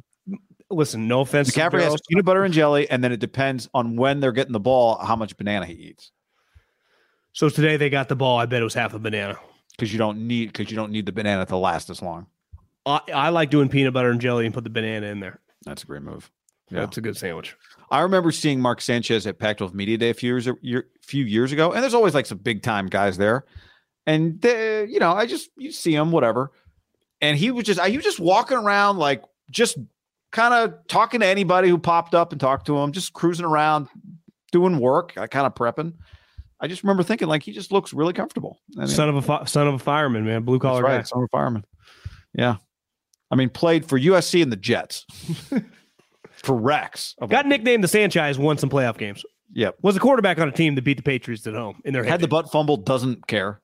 Doesn't phase him at all. Like, actually, I think laughs at it sometimes, whatever. Well, I mean, he did. I mean, he was dating Verlander's girl for a little while. Oh, that's right. I mean, Sanchez lived a good life. Don't cry for Sanchez. No one's crying for Sanchez. Sneaky had a longer end of his career, too. Yeah. If you just told me, like, Sanchez even kept going longer. Sanchez just feels like he just hangs out with the guys. Sanchez just feels like a dude. Sanchez is not going to go away for a while on TV. Well, I think Fox has two, I hadn't thought about it, but I just watched the game thinking, man, between him and Olsen, they've got two young guys that are really good at this. How about the ref in the Niners Raider game looking like Greg Olsen's uncle or brother? You notice that guy? No, I didn't. That guy looks just like an Olsen family member, whatever his name is. Olsens are good looking. They had great hair. Yeah. 49ers defense today. They gave up 365 passing yards to Jarrett Stidham in his first career start. And all told, they allowed, 500? Looks like a lot of yards. Even. Looks like a lot of yards. 500 even. A 500 burger. Doesn't matter. Yeah, I mean, the quarterback played well. Like, all seriousness, no hating on the Raiders. The quarterback looked pretty good. It was if you're him, and they showed his wife 75 times. I mean, holy. And her friends who were very happy to be in the suite. They're good-looking people, but I mean, we got a little much of them. Had a good day. Not so much in the second half. It was an exciting day for the young man, but yeah. Listen, my whole take on the Niners defense is you're allowed an off day throughout the season. They were pretty terrible today. It looked like, as most people were joking, did they go out last night on the strip? The Bosa, did you notice him slipping a couple times when he was trying to do moves? He tried to do like a 360 move one time and slipped. Saw him slip another time. Robbie Gold checked the turf after his miss. Yes. No, Robbie, that was you. And Bosa had the play of the game at the end. No, he did. But I'm saying early in the game, they weren't really getting pressure. It just felt like there were some openings over the middle of the field, their corners, just a split. I mean, that touchdown at the end of the first half, Ward right there. He's made that play all season long, and Devontae gets basically 3 feet in. They had some open guys. Lenore was right there on the big Devontae play at the end of the game. I don't know, I mean, Waller, I think they got lucky. He got targeted 5 times. You could have targeted him more. The Niners, that was a tough matchup for them, right? When you factor in his height and his speed, because their safeties don't really run. Luckily, like you look at the NFC, like it's not going to be a crazy matchup. Honestly, you could argue the Raiders match up pretty well against the Niners. I had a buddy in the league tell me he thinks Josh Jacob, when he just watches film when he's been on the field this year, you could make an argument he's been the best running back in the league. Wow. Just physicality and just how big of a load he is. He's fucking good, So they have a star running back who runs like it's Earl Campbell 1978.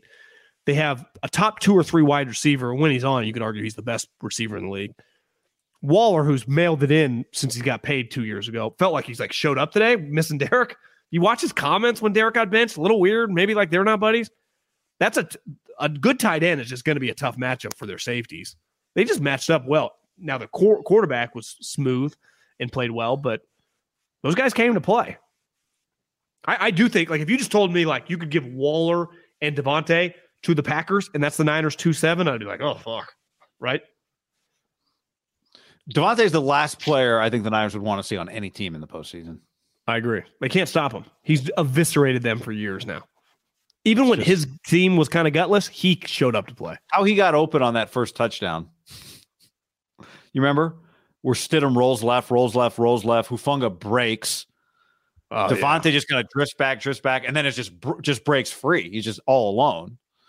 That's every time I'd see them putting him in the slot, I'm like, I especially wouldn't late. have a safety on him. Like, late, they had him in the slot, and it was, I think, a linebacker standing over him. Yeah, I would switch up the linebacker, put him out on the receiver, and get a corner on this guy. Like Aiden Hutchinson today. Did you see that play? Sweet pick. They dropped 11, I think, on the play. I look up at first, and I saw on Twitter, Justin Fields destroying the Lions, up 10-3. And then I look back up, they're down like 31-10. What the hell happened? I don't watch any of that game. They won like 38-10. I mean, I think some of the things you saw today, I think there was nobody that I circled on the Niners defense and thought, oh, that guy had an uncharacteristically bad game. I thought the Raiders did the things that you're always kind of afraid could hurt the 49ers, right? Like a number 1 receiver on Lenore or Charvarius, who's had a great year. I mean, Ward's been fantastic for them. Mooney has been really good for them. The middle of the field sometimes can be a little open for the Niners based on their safeties. It's just, I don't know that anything happened today that like they got to figure out a way to fix it before their next game or before the postseason. I didn't feel that way. They did not get home. I thought they actually got a fair amount of. I'd have to check. I didn't think they got no pressure on Stidham. They just never landed the sack on him. He made the one play where he avoided 2 sacks and got it out to Hollins for a first down. Yeah. Remember that? That was a pretty sweet play. Yeah, I'm with you. Even when Lenore got beat, he is right there. I mean, there were plays last year, remember, when guys weren't even in the vicinity. I can live with a guy giving up a touchdown or a catch with him being there. It's a hard place to make. The irony of it all is that they had, they've got Armstead and Kinlaw back together. Armstead made the big play on the 4th down, the 4th and goal where they got stuffed. Armstead made a huge play early in the game. Yeah, he's been big. Greenlaw. Did Greenlaw come back? Yeah, he got the Charlie horse of all time when Fred Warner kneed him right in his thigh. Probably did not feel good. His whole leg back too, right? It's probably knee. Oh, I guess it was his knee. Yeah, it probably hurt. The collision there. I think we underrate like when a guy just, hey guys, I just need like 2 minutes to just take in all this pain and lay here, and then he gets up and jogs off. Can you imagine the feel of the collision of Fred Warner running full speed, even if nothing's broken or anything? Just when you hear these guys like, I feel it the next day, imagine just waking up the next day. Like nothing's broken. It's just the bruise of pain for everybody. I can't even imagine what offensive and defensive linemen feel like on Monday morning in the NFL. I can't even fathom.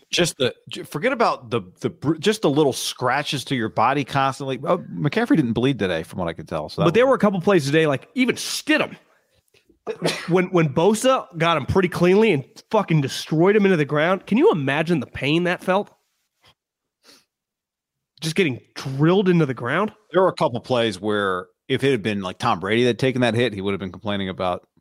What do you think about of my belief that top 10 quarterbacks should be officiated, new rules? Anyone outside of top 10-ish, I don't exactly know what 90s rules. League puts out a list every week. Stidham wakes up like, shit. Oh, is Stidham on the list next week? He'd be automatic. Yeah, I mean, he couldn't play his way in. If you're a rookie, can't play your way in. Even you should get on if you throw for 365 the week before. Yeah, maybe there's a way to get out a win and 300 plus yards. What do they do with Purdy? It's like an independent committee. It's like, well, fellas, is Purdy on? I'd be cool with. Makes the case. I'd be good with rookies. You have to fight your way out. Year one, you're on it, no matter what. I could argue it's partly dependent on who your backup is, like the drop off from you to the backup. Like how bad, if we've got you on Sunday Night Football next week, if your backup has to start for you, how bad is that for Sunday Night Football's ratings? You know what I mean? Yeah. And like by that argument, like that's the standard. Like if you are, and you'd be like, well, Purdy, major drop off, he should be we got to protect Purdy. They're on Sunday Night Football next week. You know? And I think you could fall off. Like, Tom, you're not grandfathered in. It's on. Tom, I think, did not get a call. Tom got flagged for spiking the football. It was a pretty weak. He was like on the ground and just kind of threw the ball straight down. Got flagged for a delay of game today. He was not happy about it. He had some pretty sweet bombs today to Mike. The point is that Stidham got crushed a few times today. Crushed. Destroyed. And I thought the Niners tackled pretty well. Jacobs had a couple runs, and at the end of the day, he was over 4 yards a carry, but I thought they tackled pretty well when it mattered. You know what felt one guy was like, I'm tired of getting fucking shredded in the run game in the second half was Jimmy Ward, and started flying around there and making some plays in the line of scrimmage. A couple times in the second half, Jimmy Ward made some really good tackles up near the line of scrimmage. Because early on, guy, I thought they were getting gashed. Not just by Josh Jacobs, but when the backup came in, like there were just holes. You're not used to seeing like second level holes where a guy can hit the first hole and then like cut left and get, and again, this is back to Jacobs. How often do the Niners get taken for a ride with the running back? Not often. He had that 9 yard, that carry that looked like it should have been 6, ended up at like 9. He's a beast. That first play overtime. Jake on the stream says Josh Norman got torched today. Yeah, welcome to the club, Carolina. In fairness to them, like I think Horn, the guy they drafted last year, got hurt. Like they don't want to sign him. I mean, they didn't have a choice. What's he been doing? Doing his little foot drills, probably at home. Remember going to practice and like Josh Norman do his little foot drills? It's like, Josh, just stretch and go play. I mean, his foot drills not making a difference here, buddy. Brady on the Raiders next year. Well, while he watches Brock Purdy live his dream. Let's just talk about. I would say by the end of the first quarter, it was pretty clear this thing was a 49er home game. I text our buddy John Dickinson, who's there. I say, "Is this a Niner home game?" He said, "Yeah." And to me, you can always tell when 44 gets a carry, and felt like he got about 10 today, but he got a couple nice ones. And the juice chants screamed out. Did you say that you heard someone say that it's the worst home field advantage? Jason Cole tweeted, this has to be the worst home field advantage in the NFL. Not today, just Allegiant Stadium. Well, you would say in general, if you just look around the league, it's the most unique, right? Because you could be like, oh, New Orleans. Yeah, but the Saints fans, when they're always going to be the majority. Because I'm just using like New Orleans, like Vegas is a destination. Oh, right. You meet a lot of people that are like, oh, go to Bourbon Street. Probably not as many. I'd argue Vegas is probably more unique than New Orleans because we're less likely to go to New Orleans in California. I would say anywhere like west of Denver. I'm not saying we won't go, but it would be a pretty massive trip. When I worked for the Eagles, you never met anyone that hadn't been to Vegas, right? I would say Vegas is a pretty universal trip. Would you agree for people like adults that are just going to make in their life? I mean, is it at the top of the list? Because it's so easy to get there. Everybody on the group thread, there's no like, well, I don't really like X. Would you say it's the above, weather like, never matters? New York City? Outside. Would you say it's above New York City? Yeah, just because I think it's probably cheaper. Like I think what Vegas has is like, we can find a $45 hotel in Vegas, which does not exist anywhere else. Motels, yes. You cannot find a $45 hotel in America. With a KOA probably charges you more than $45. And right in the heart of everything with fun shit to do, right? Yeah, and it's just, no, I mean, it's probably the most unique place we have in America. And that's where they put them, which, listen, they make the right decision. Over Christmas, I flew into Oakland, and you just drive by that place. And sometimes I think it is absolute insanity that there was an NFL, a Major League Baseball team, and an NBA team. And within a year or two, they won't have any. That place, you could blow that area up and not a soul would notice. It is, unless I'm not even trying to be mean to Oakland guys. It's shitty. You all know it. We all know it. It's awful. And like, did they upgrade dramatically? I mean, no one's arguing that. But it is not an advantage for them at all, because especially when you look league, at it's better for the league that they're there, right? Dramatic. I mean, and it's better for them, like in every way except for home field advantage. Now, it's not near what the Chargers have in LA, right? But I would say for a team that kind of hung its hat on, like, we have fans, and our fans, like, you've been to Raider games at the Coliseum, they can impact the game. Today was like not even close. And it's going to be hard. Like, the Chiefs, they are lucky that Denver's going to suck for a while. The Chargers don't have a fan base. And they're just like, yeah, the Chiefs are going to beat us most times no matter what. So even if they come, whatever. But like you do, if you ever get decent and you have a home game against the Steelers, you have a home game against the Packers, you have a home game against the Cowboys, like, you're going to lose, like, in terms of the fan base. Like, it's going to be advantage them. And that's only going to get worse, I think. It is. I mean, it's bad now. Today was pretty eye-opening. I expected there to be Niner fans there. I didn't expect there to be that many Niner fans. Did you? Yeah. Maybe I didn't think that long about it. The only way it gets better is if you get good for a sustained amount of time, and local fans are convinced that coming to the game is, you really become part of the community. And that takes a while. It takes a while to happen, and ticket prices have to be somewhat reasonable for people. And it's always going to be hard for those tickets. Usually if the home team is bad, the ticket prices come down. But the Raiders, it doesn't apply to them. The ticket price doesn't come down when the Raiders aren't good, because the road team brings half the fans or more. Well, for example, like the Golden Knights, they just get to be good. They're not bringing back, it's hockey. They just get to own the area. When the A's eventually move there within the next couple years, if they're good, which typically they cycle through, and they'll be good if they move there in 2 years, that's probably right around the time, they'll be fine. They'll have a little fan base. It'll be fun. The NFL is kind of unique that most people over 10 years old in a city, if they don't root for that city's team, or if the city doesn't have a team, they got a squad, right? Yeah, yeah. Most people, but you meet a ton of people that are from random areas that are fans of other teams. I also think just the NFL, I've talked about this for a long time. The NFL's schedule, the fact that they only play 17 games, that there's so few games, that they play on the same day every week, you can build your calendar around it, is just such an advantage for the sport, right? Like, Blackhawks fans aren't traveling in on a Tuesday. No. But, if you play on Monday, maybe you play a Monday home game a year, maybe you play two. But I can just bank on it's on the weekend, and then that's it. It's just on the weekend. I can travel to all your games. Suns fans aren't going to Chicago. I want to see the Bulls. Let me check. Oh, the Suns play on Wednesday. Maybe a couple people go, but not freaking 35,000 of them. Yeah.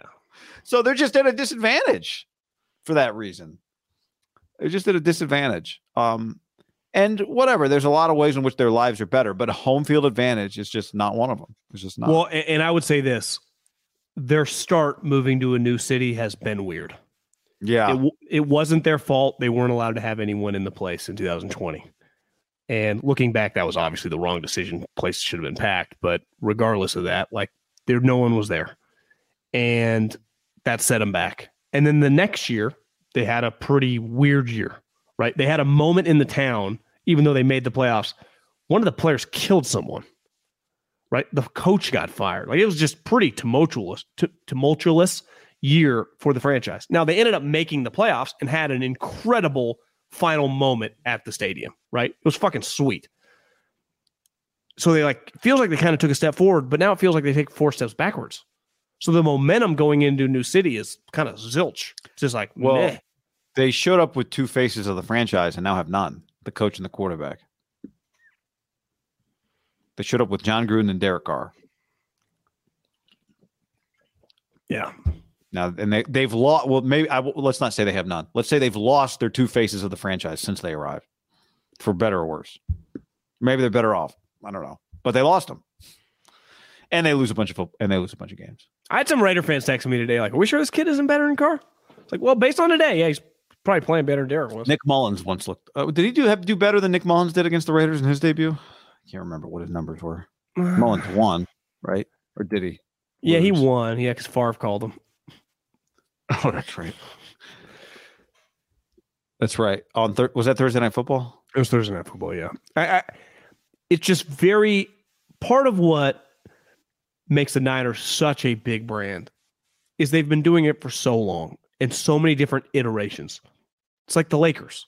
Because I had someone tweet at me today when I was fucking around with Raider fans on the internet. Like, what's the difference last 20 years, Niners and Raiders? Like, I don't know. 5 conference championships, multiple Super Bowls in the last 12 years. You guys have 0 playoff wins. You guys made the playoffs twice. You guys are just kind of irrelevant in the internet age, where when the internet, part of being relevant in the internet age is, now you could argue maybe you could in the 70s and 80s, there was less going on. So if you were good, you could exponentially get bigger. And some teams did, right? The Cowboys, the Steelers, I'd say the Niners in the 80s, individuals, Michael Jackson, Mike Tyson, Muhammad Ali. Like, you could argue if you got super, super huge, you could actually be bigger than what you can now. 50 million people watch you on a random Sunday. But you had to be super, super huge. Yeah. You had to be super, super huge, right? Yep. But I would say in the internet age, like, Peyton Manning didn't win a Super Bowl for the first half of the internet. And it was like he was pretty big because he was always winning. He was always in sweet games. It was just always a thing, right? Like, Kobe post Shaq was just, you can be really, you guys have just been irrelevant. And listen, the Niners in 2000s were irrelevant. They were a joke.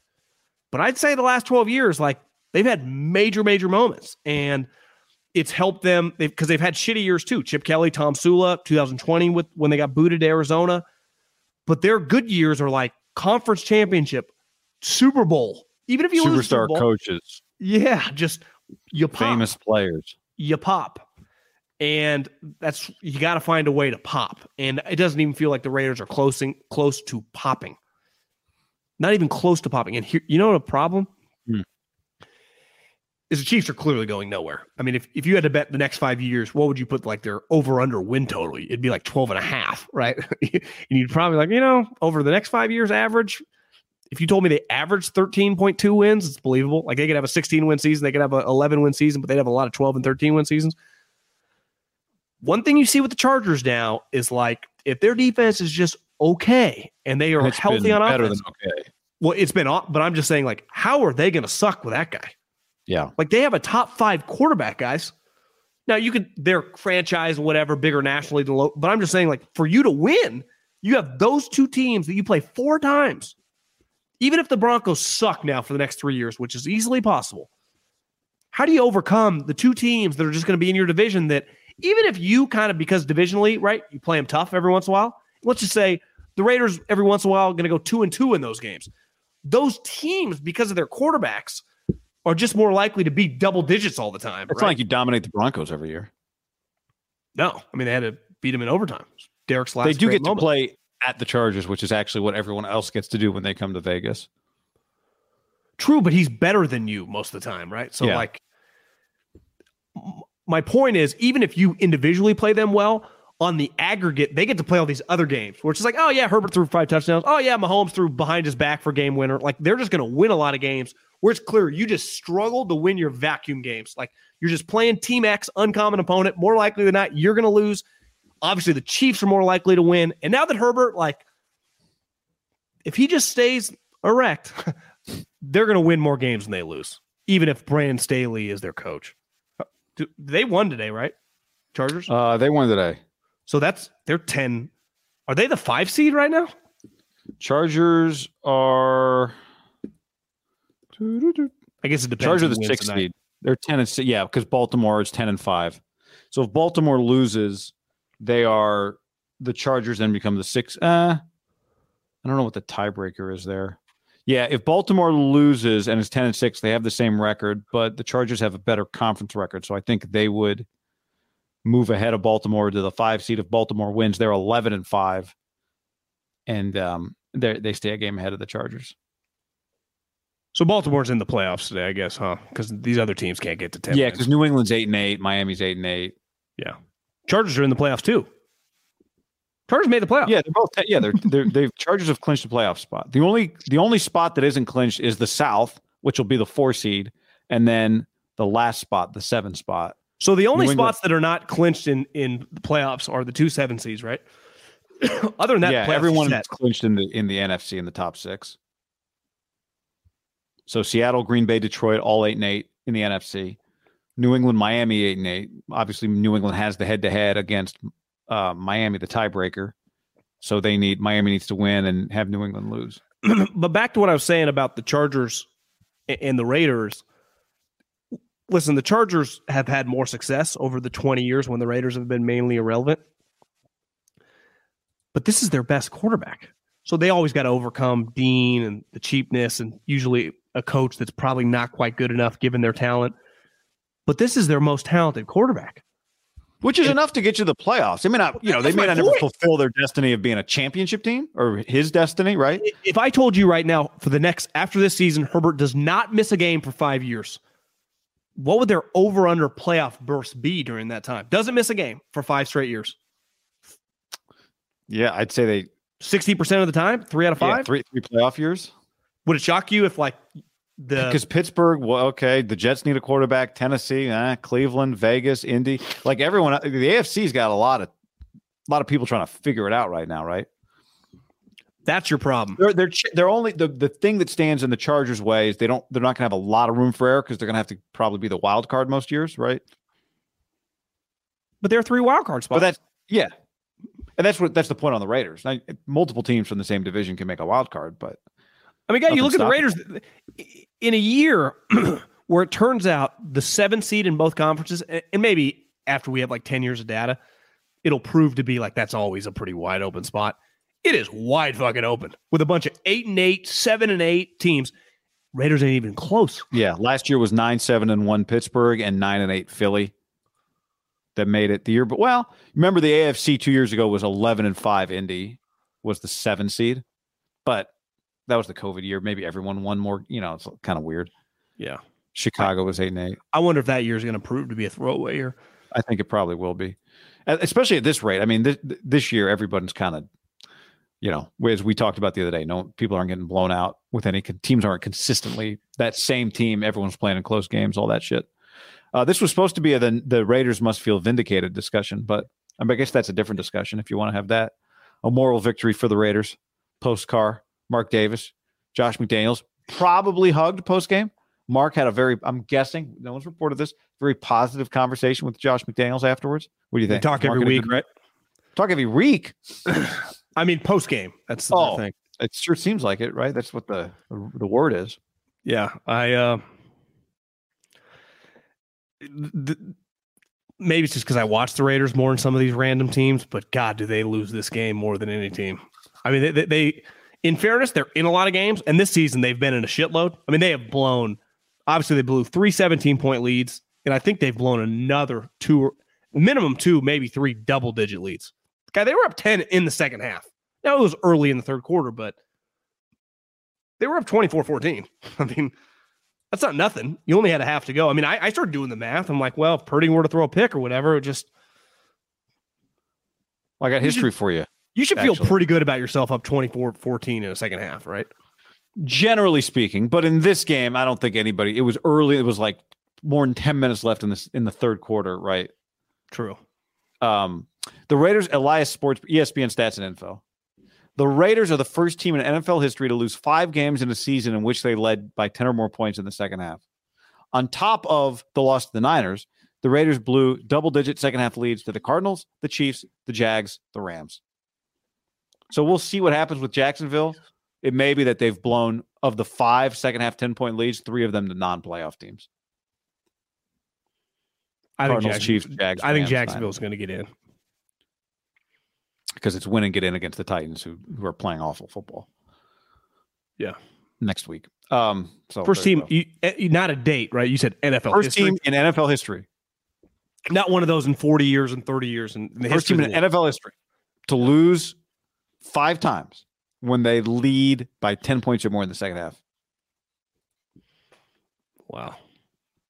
No words. That's why you were very nervous as a Raider fan when they went up by double digits in the second half. Well, yeah, just set them up to fail again. It's this type. It really is like was Charlie Brown.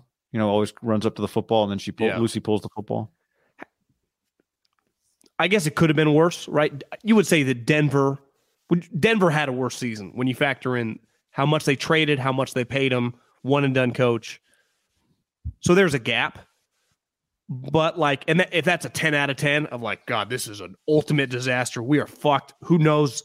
We might have to pay someone like $30 million a year to get, if Jim Harbaugh takes the job, but they pay him $25 million a year or whatever. There's a gap, but this is, on most years, this would have been oh my God. You had a franchise quarterback. It felt like, again, Cousins or Dak, but as you see with the Cowboys and the Vikings, they just roll for years and make the playoffs with their guy. You have that guy that felt like they're just going to make the playoffs with Derek, compete for wild cards. Even if the Chiefs win it every year, you get Josh McDaniels that about 7 teams have tried to hire. He's turned down, literally left one at the altar. He told the Niners, strung them out, turned them down. I just don't know if it could have gone that much worse. Last year, for as shitty as it was remarkable what they accomplished, right? Fatalities, firings. I mean, it was crazy. It was, but they overcame it. And this year, it's been the opposite. What makes it work? Because somebody might say, well, Indy was supposed to be good and they won 4 games. That's worse. They won less games. Or the Rams are the defending champs. They went 5-11 so far. Well, they got one more. They won less games. But the worst place to be if you're not going to be good is in the middle. And the Raiders at 6 wins have 1, 2, 3, 4, 5, 6. They're at best drafting 7th right now, which actually is not bad. But if you're going to be terrible with no hope, you'd rather be a 2-win team. Well, I think I saw Ted Nguyen tweet the other day that someone was talking about blown draft picks or whatever, and he's like, what's crazy? Oh, he was quoting a Nick Bosa stat. He's like, if the Raiders only don't beat the Denver Broncos at the end of the season, whatever that year was, 2018, they would have had the number 2 pick and got Nick Bosa. And he's like, but who knows? Maybe they still take Cleveland Farrell. Kind of joking around, but part of when you suck, and this is always my thing. And remember, we argued about this years ago with the tanking. If you're gonna suck, you have to suck. The greatest example is the Miami Dolphins. They tanked all season long. They did the hinky until the last month of the season, and they won 3 of their last 5 games. And you know what it cost them? Joe fucking Burrow, who looks like the modern day Joe Montana. Yeah. Who just has the Bengals. I mean, is anyone going to be shocked if the Bengals beat the Bills tomorrow? No. And it's winning pointless games. Now, ultimately, if you're a Raider fan, today losing is a good thing. Winning this game would have been completely pointless. Just completely pointless. Yeah, I mean, it would have got you to 7, and that really pushes you back probably to the edge or be outside of the top 10, depending on what happens next week. But this notion, and this is, listen, we've talked, I guess the one podcast we did since Southwest, who you see they're back up and running? Southwest? Is you mean the airline that RG3 took home when his wife went into labor when he left the broadcast? Did he? Is that what he took home? Well, because they had this other broadcast with a bunch of people on it. I think it was the one McAfee was on. And on the air, he took a phone call saying, she's going to labor, get home. So we flew home, and it was a false alarm.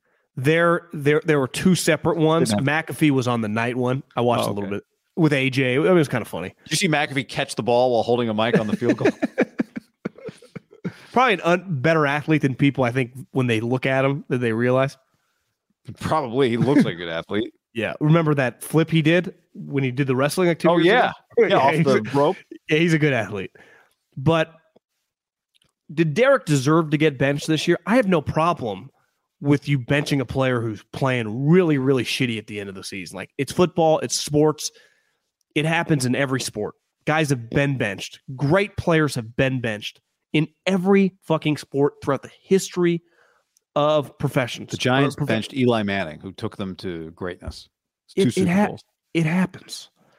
But this notion that they're going to be able to pivot, and this is where I think Raider fans would be like, well, we've been stuck in this spot. And maybe that's true. But more than likely, I would bet my bottom dollar, you are not going to be able to find the neutral spot, let alone upgrade. And more than not, unless you're going to suck, and I don't view Josh as ever going a Sam Hinkie season, that how are you ever going to, like, they have enough talent on this roster if they're like, yeah, Devontae, you may want to leave. We're not trading you. Waller, we're not trading you. Let's just say they roll it back and they play with Stidham and they sign We can't afford because we got a new stadium. We got to fill it up. Yeah, let's say Tom won't come, but you give Jimmy $25 million and you just win again like 6-7 games. You're just stuck in this rudder. You have made the playoffs a couple times in the last 4 years. Like that has happened. Right, in 16 and then again last year, so maybe a little longer, 6 years. For the Raiders, based on the last 2 decades, that's good. You know, I'm not trying to be even sarcastic right now. That is good. Like, your franchise, this is who you are. Like, most years you're 6-11, and even if you got Tom Brady, would you feel that great about them next year? Well, it'd just be totally dependent on if that's the year that Tom. But even like this year, like their defense stinks. I mean. Well, he needs a better defense than the Raiders have. Like, they've got to remake. That's really where we spend all the time talking quarterback, and it really matters, but they've got to fix that. That defense, maybe they could just be the Jets, where the Jets also are not good, but at least the Jets, you can kind of see what their future looks like, right? Just based on the fact that they play defense. The Jets are 7-9. That's only one game different than the Raiders. I'd say their seasons felt pretty different from the Raiders' season. Dramatically different.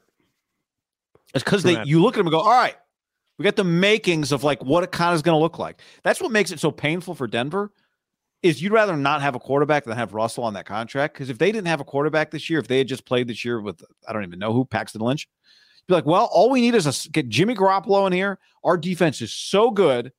We can compete to win 8. We can go win 9 games next year and be in the playoffs. We got talent on offense. But the Raiders are not. They're a quarterback and no hope sells, guy. Hope sells. Hope sells, and also just defense gives you a shot. Because what's easier to build? What's easier to get? A franchise quarterback or just a top 12 defense? I'd say top 12 defense. It's easier to find Sauce Gardners and Max Crosby's than it is Derek Carr, honestly. Yeah, that's a great point. You know? Here's the 49ers playoff situation, by the way. They are now 12-4, tied with Minnesota, who got their asses kicked today, for those who didn't see it, by the rolling Green Bay Packers. 1 game behind the Eagles, who somebody just DM'd me, and they're like, you guys got to talk about the Niners are on a roll with their backup quarterback. The Eagles can't win with their backup quarterback. The Eagles, was this 2 weeks in a row now? All they had to do was win to get the 1 seed, or win to get the 1 seed. Couldn't do it. They did have a starter carted off today after he hit his head into a guy, and it was a rattling kind of moment, like, holy shit. They've had some rattling injuries.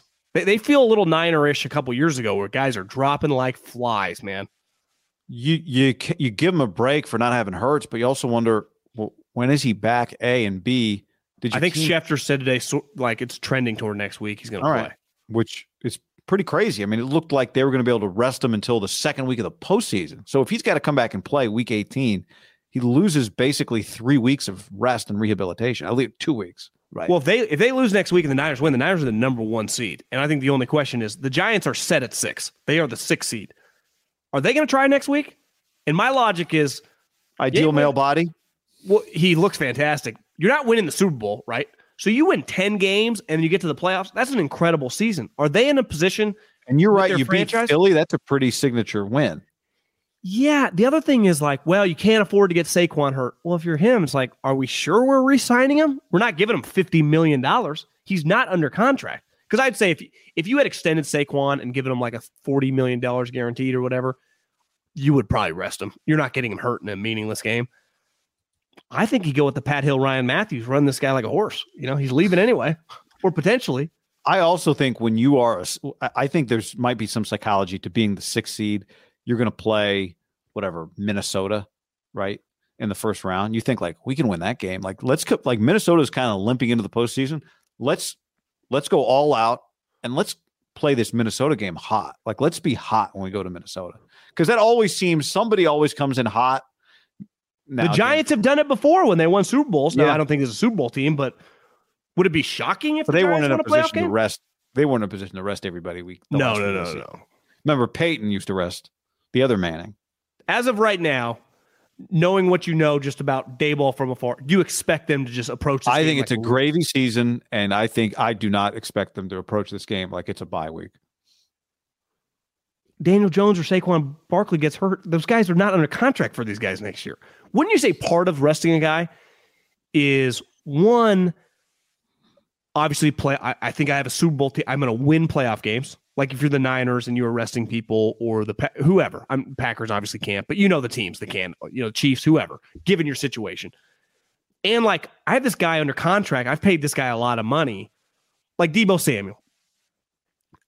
I would be very hesitant playing him in a meaningless game against the Cardinals where they might be playing some guys who they're like, fuck it, let's bring up some practice squad guys and guys trying to make their careers. I would be hesitant to do it in that situation. Now, Kyle might say you want to get the high-speed reps for the play. It's a tough, but Deebo's under contract for a couple years, so that's part of it. Like he's maybe on more your carries team. for Buck Mason while we're at it.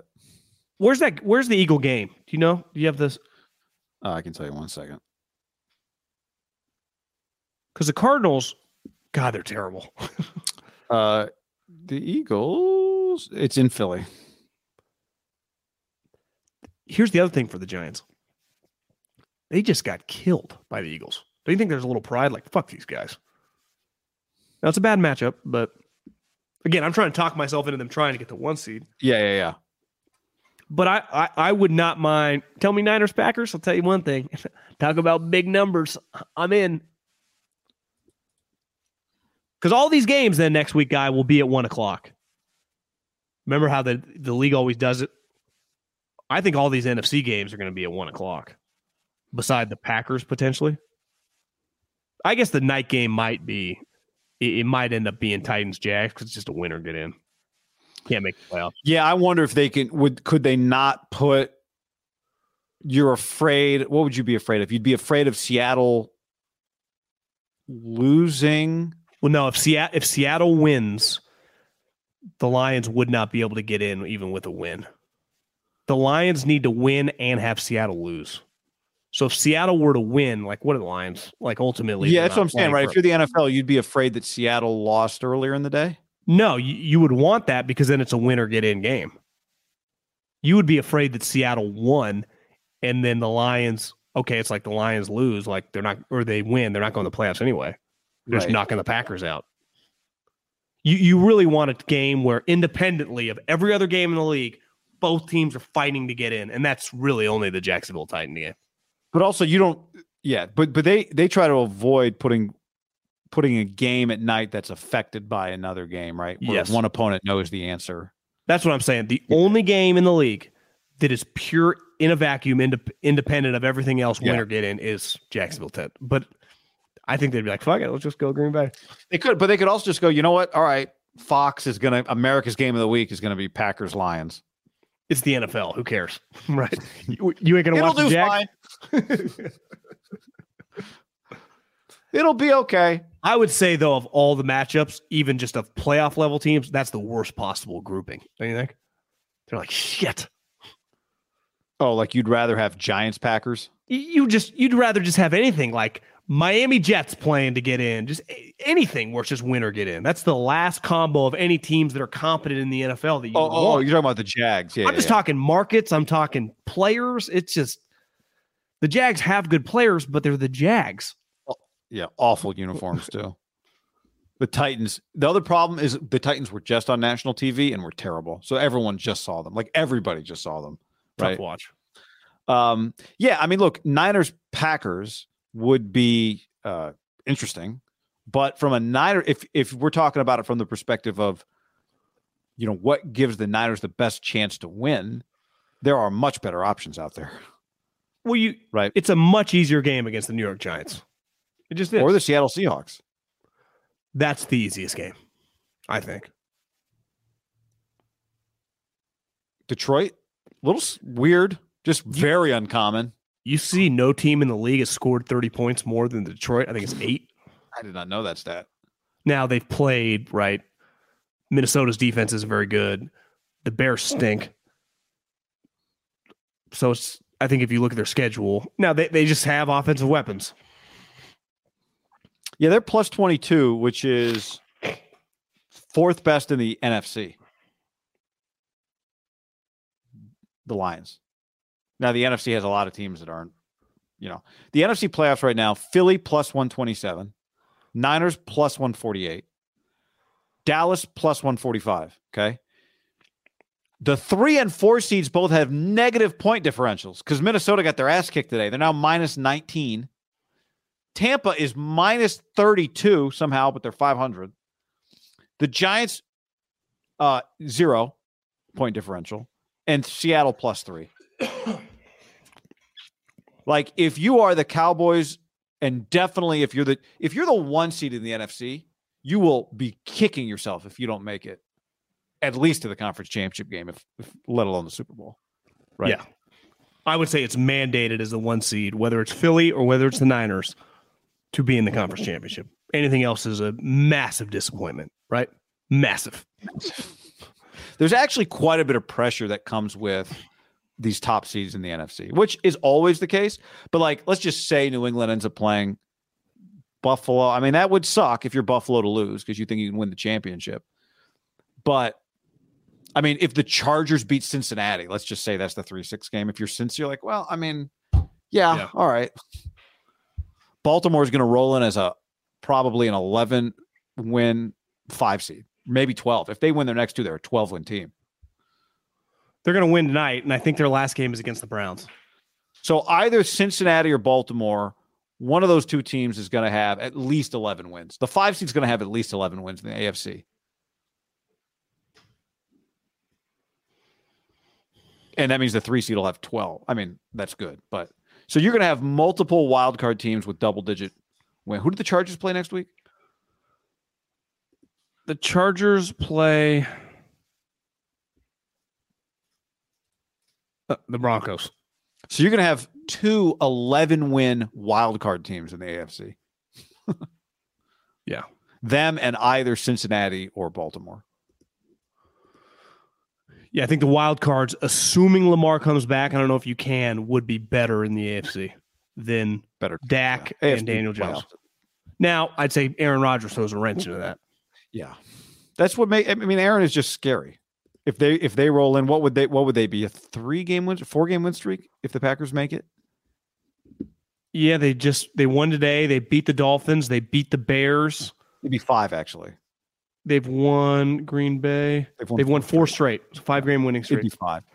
And before the 5-game winning streak, they had 4 total wins. So they were 3-8. They were 1, 2, 3, 4, 5, 6. Then they won 4-6, lost 2, 4-8, which is pretty crazy when your quarterback's healthy the whole year, basically. Really is.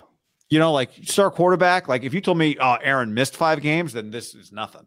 But he's played. Pretty crazy. I got to take a leak bad. I've been holding it for about 20. I actually do too. Can I rattle you through? We get 1 minute speed round here. Ron Rivera found out in the post-game press conference that the football team would be eliminated depending on what happened in the afternoon games. Gonna defend him because he's just playing to win. Why is it that crazy? Just play to win, baby. Patriots. You agree? Is that a little overrated? I don't think it's good, but it's not one of those like I can't believe this is inexcusable. Is it fireable? I say no, but I think it's bad. I do think it's bad. I think it's bad. Yes. Yeah. I do think it's bad. Because I think coaches all the time are like, we just focus on today, but then actually in their office, they know every scenario, which is really what you should, if you're the head of the whole operation, and your team is rolling out Major Tutty, you should probably just kind of, have a better feel for things. Fair. Patriots control their playoff destiny, John. Play the Bills. Tough, but would be pretty legendary to beat the Bills to get into the playoffs. True. And I think finally, unless you have something else to add, well, two other quick things. Kayvon Thibodeau comes free, unblocked on a sack, probably sends Nick Foles into retirement. Foles writhing in pain on the ground as Thibodeau lays beside him doing snow angels. Spoiler alert, there was no actual snow. And even looks over at Foles in pain and continued with his snow angel. If he saw him, it's fucked up. The Rose Bowl is on Monday. Harbaugh, I got to tell you, tweets that went unsent from the weekend, I was kicking myself. Down 14-3. I wanted to tweet. If there's one thing I know about a Jim Harbaugh team, they're going to get back in this game only to lose in heartbreaking fashion. And I didn't think I'd enjoy TCU in the championship game, but you know what? I'm pretty fired up for TCU in the championship game. Some new blood felt good. They got back in the game multiple times. That was the thing. Multiple times. And then it extended multiple times. He got back within 5. You're like, he's going to do it. And then they would score immediately. Number 1, TCU. Beast. Uga, Marvin Harrison Jr., superstar, incredible player. The holder, I think, I need to do some investigation. I'll look for it. If anyone hears McAfee talk about it this week, let me know. I was watching the game with our buddy and big-time Raider fan, Brian Hawkins. He thought immediately the hold on the missed kick by Ohio State to send them in the championship game was either too far to the front or too far to the back. He thought it was a bad hold. If you watch it, it's the holder immediately puts his hands on his head, slumps to the ground. What was the kicker's name? Noah Slugger, huh? Whatever his name was. Slugger, Ragler, something. He's the Reggie Ragland. He's the one that has to pick up the holder. So Eagle Eye, he said it was the holder's fault. So we'll have to check on that. Okay. But, I think I emptied the tank there. All right, everybody. Happy New Year. Have a great week. We'll talk to you soon. Have a great Monday. Enjoy the football games. Tito, send us pictures of you drinking. I'm just see how long until Middlecoff pees himself. All right. Bye, everybody. Peace.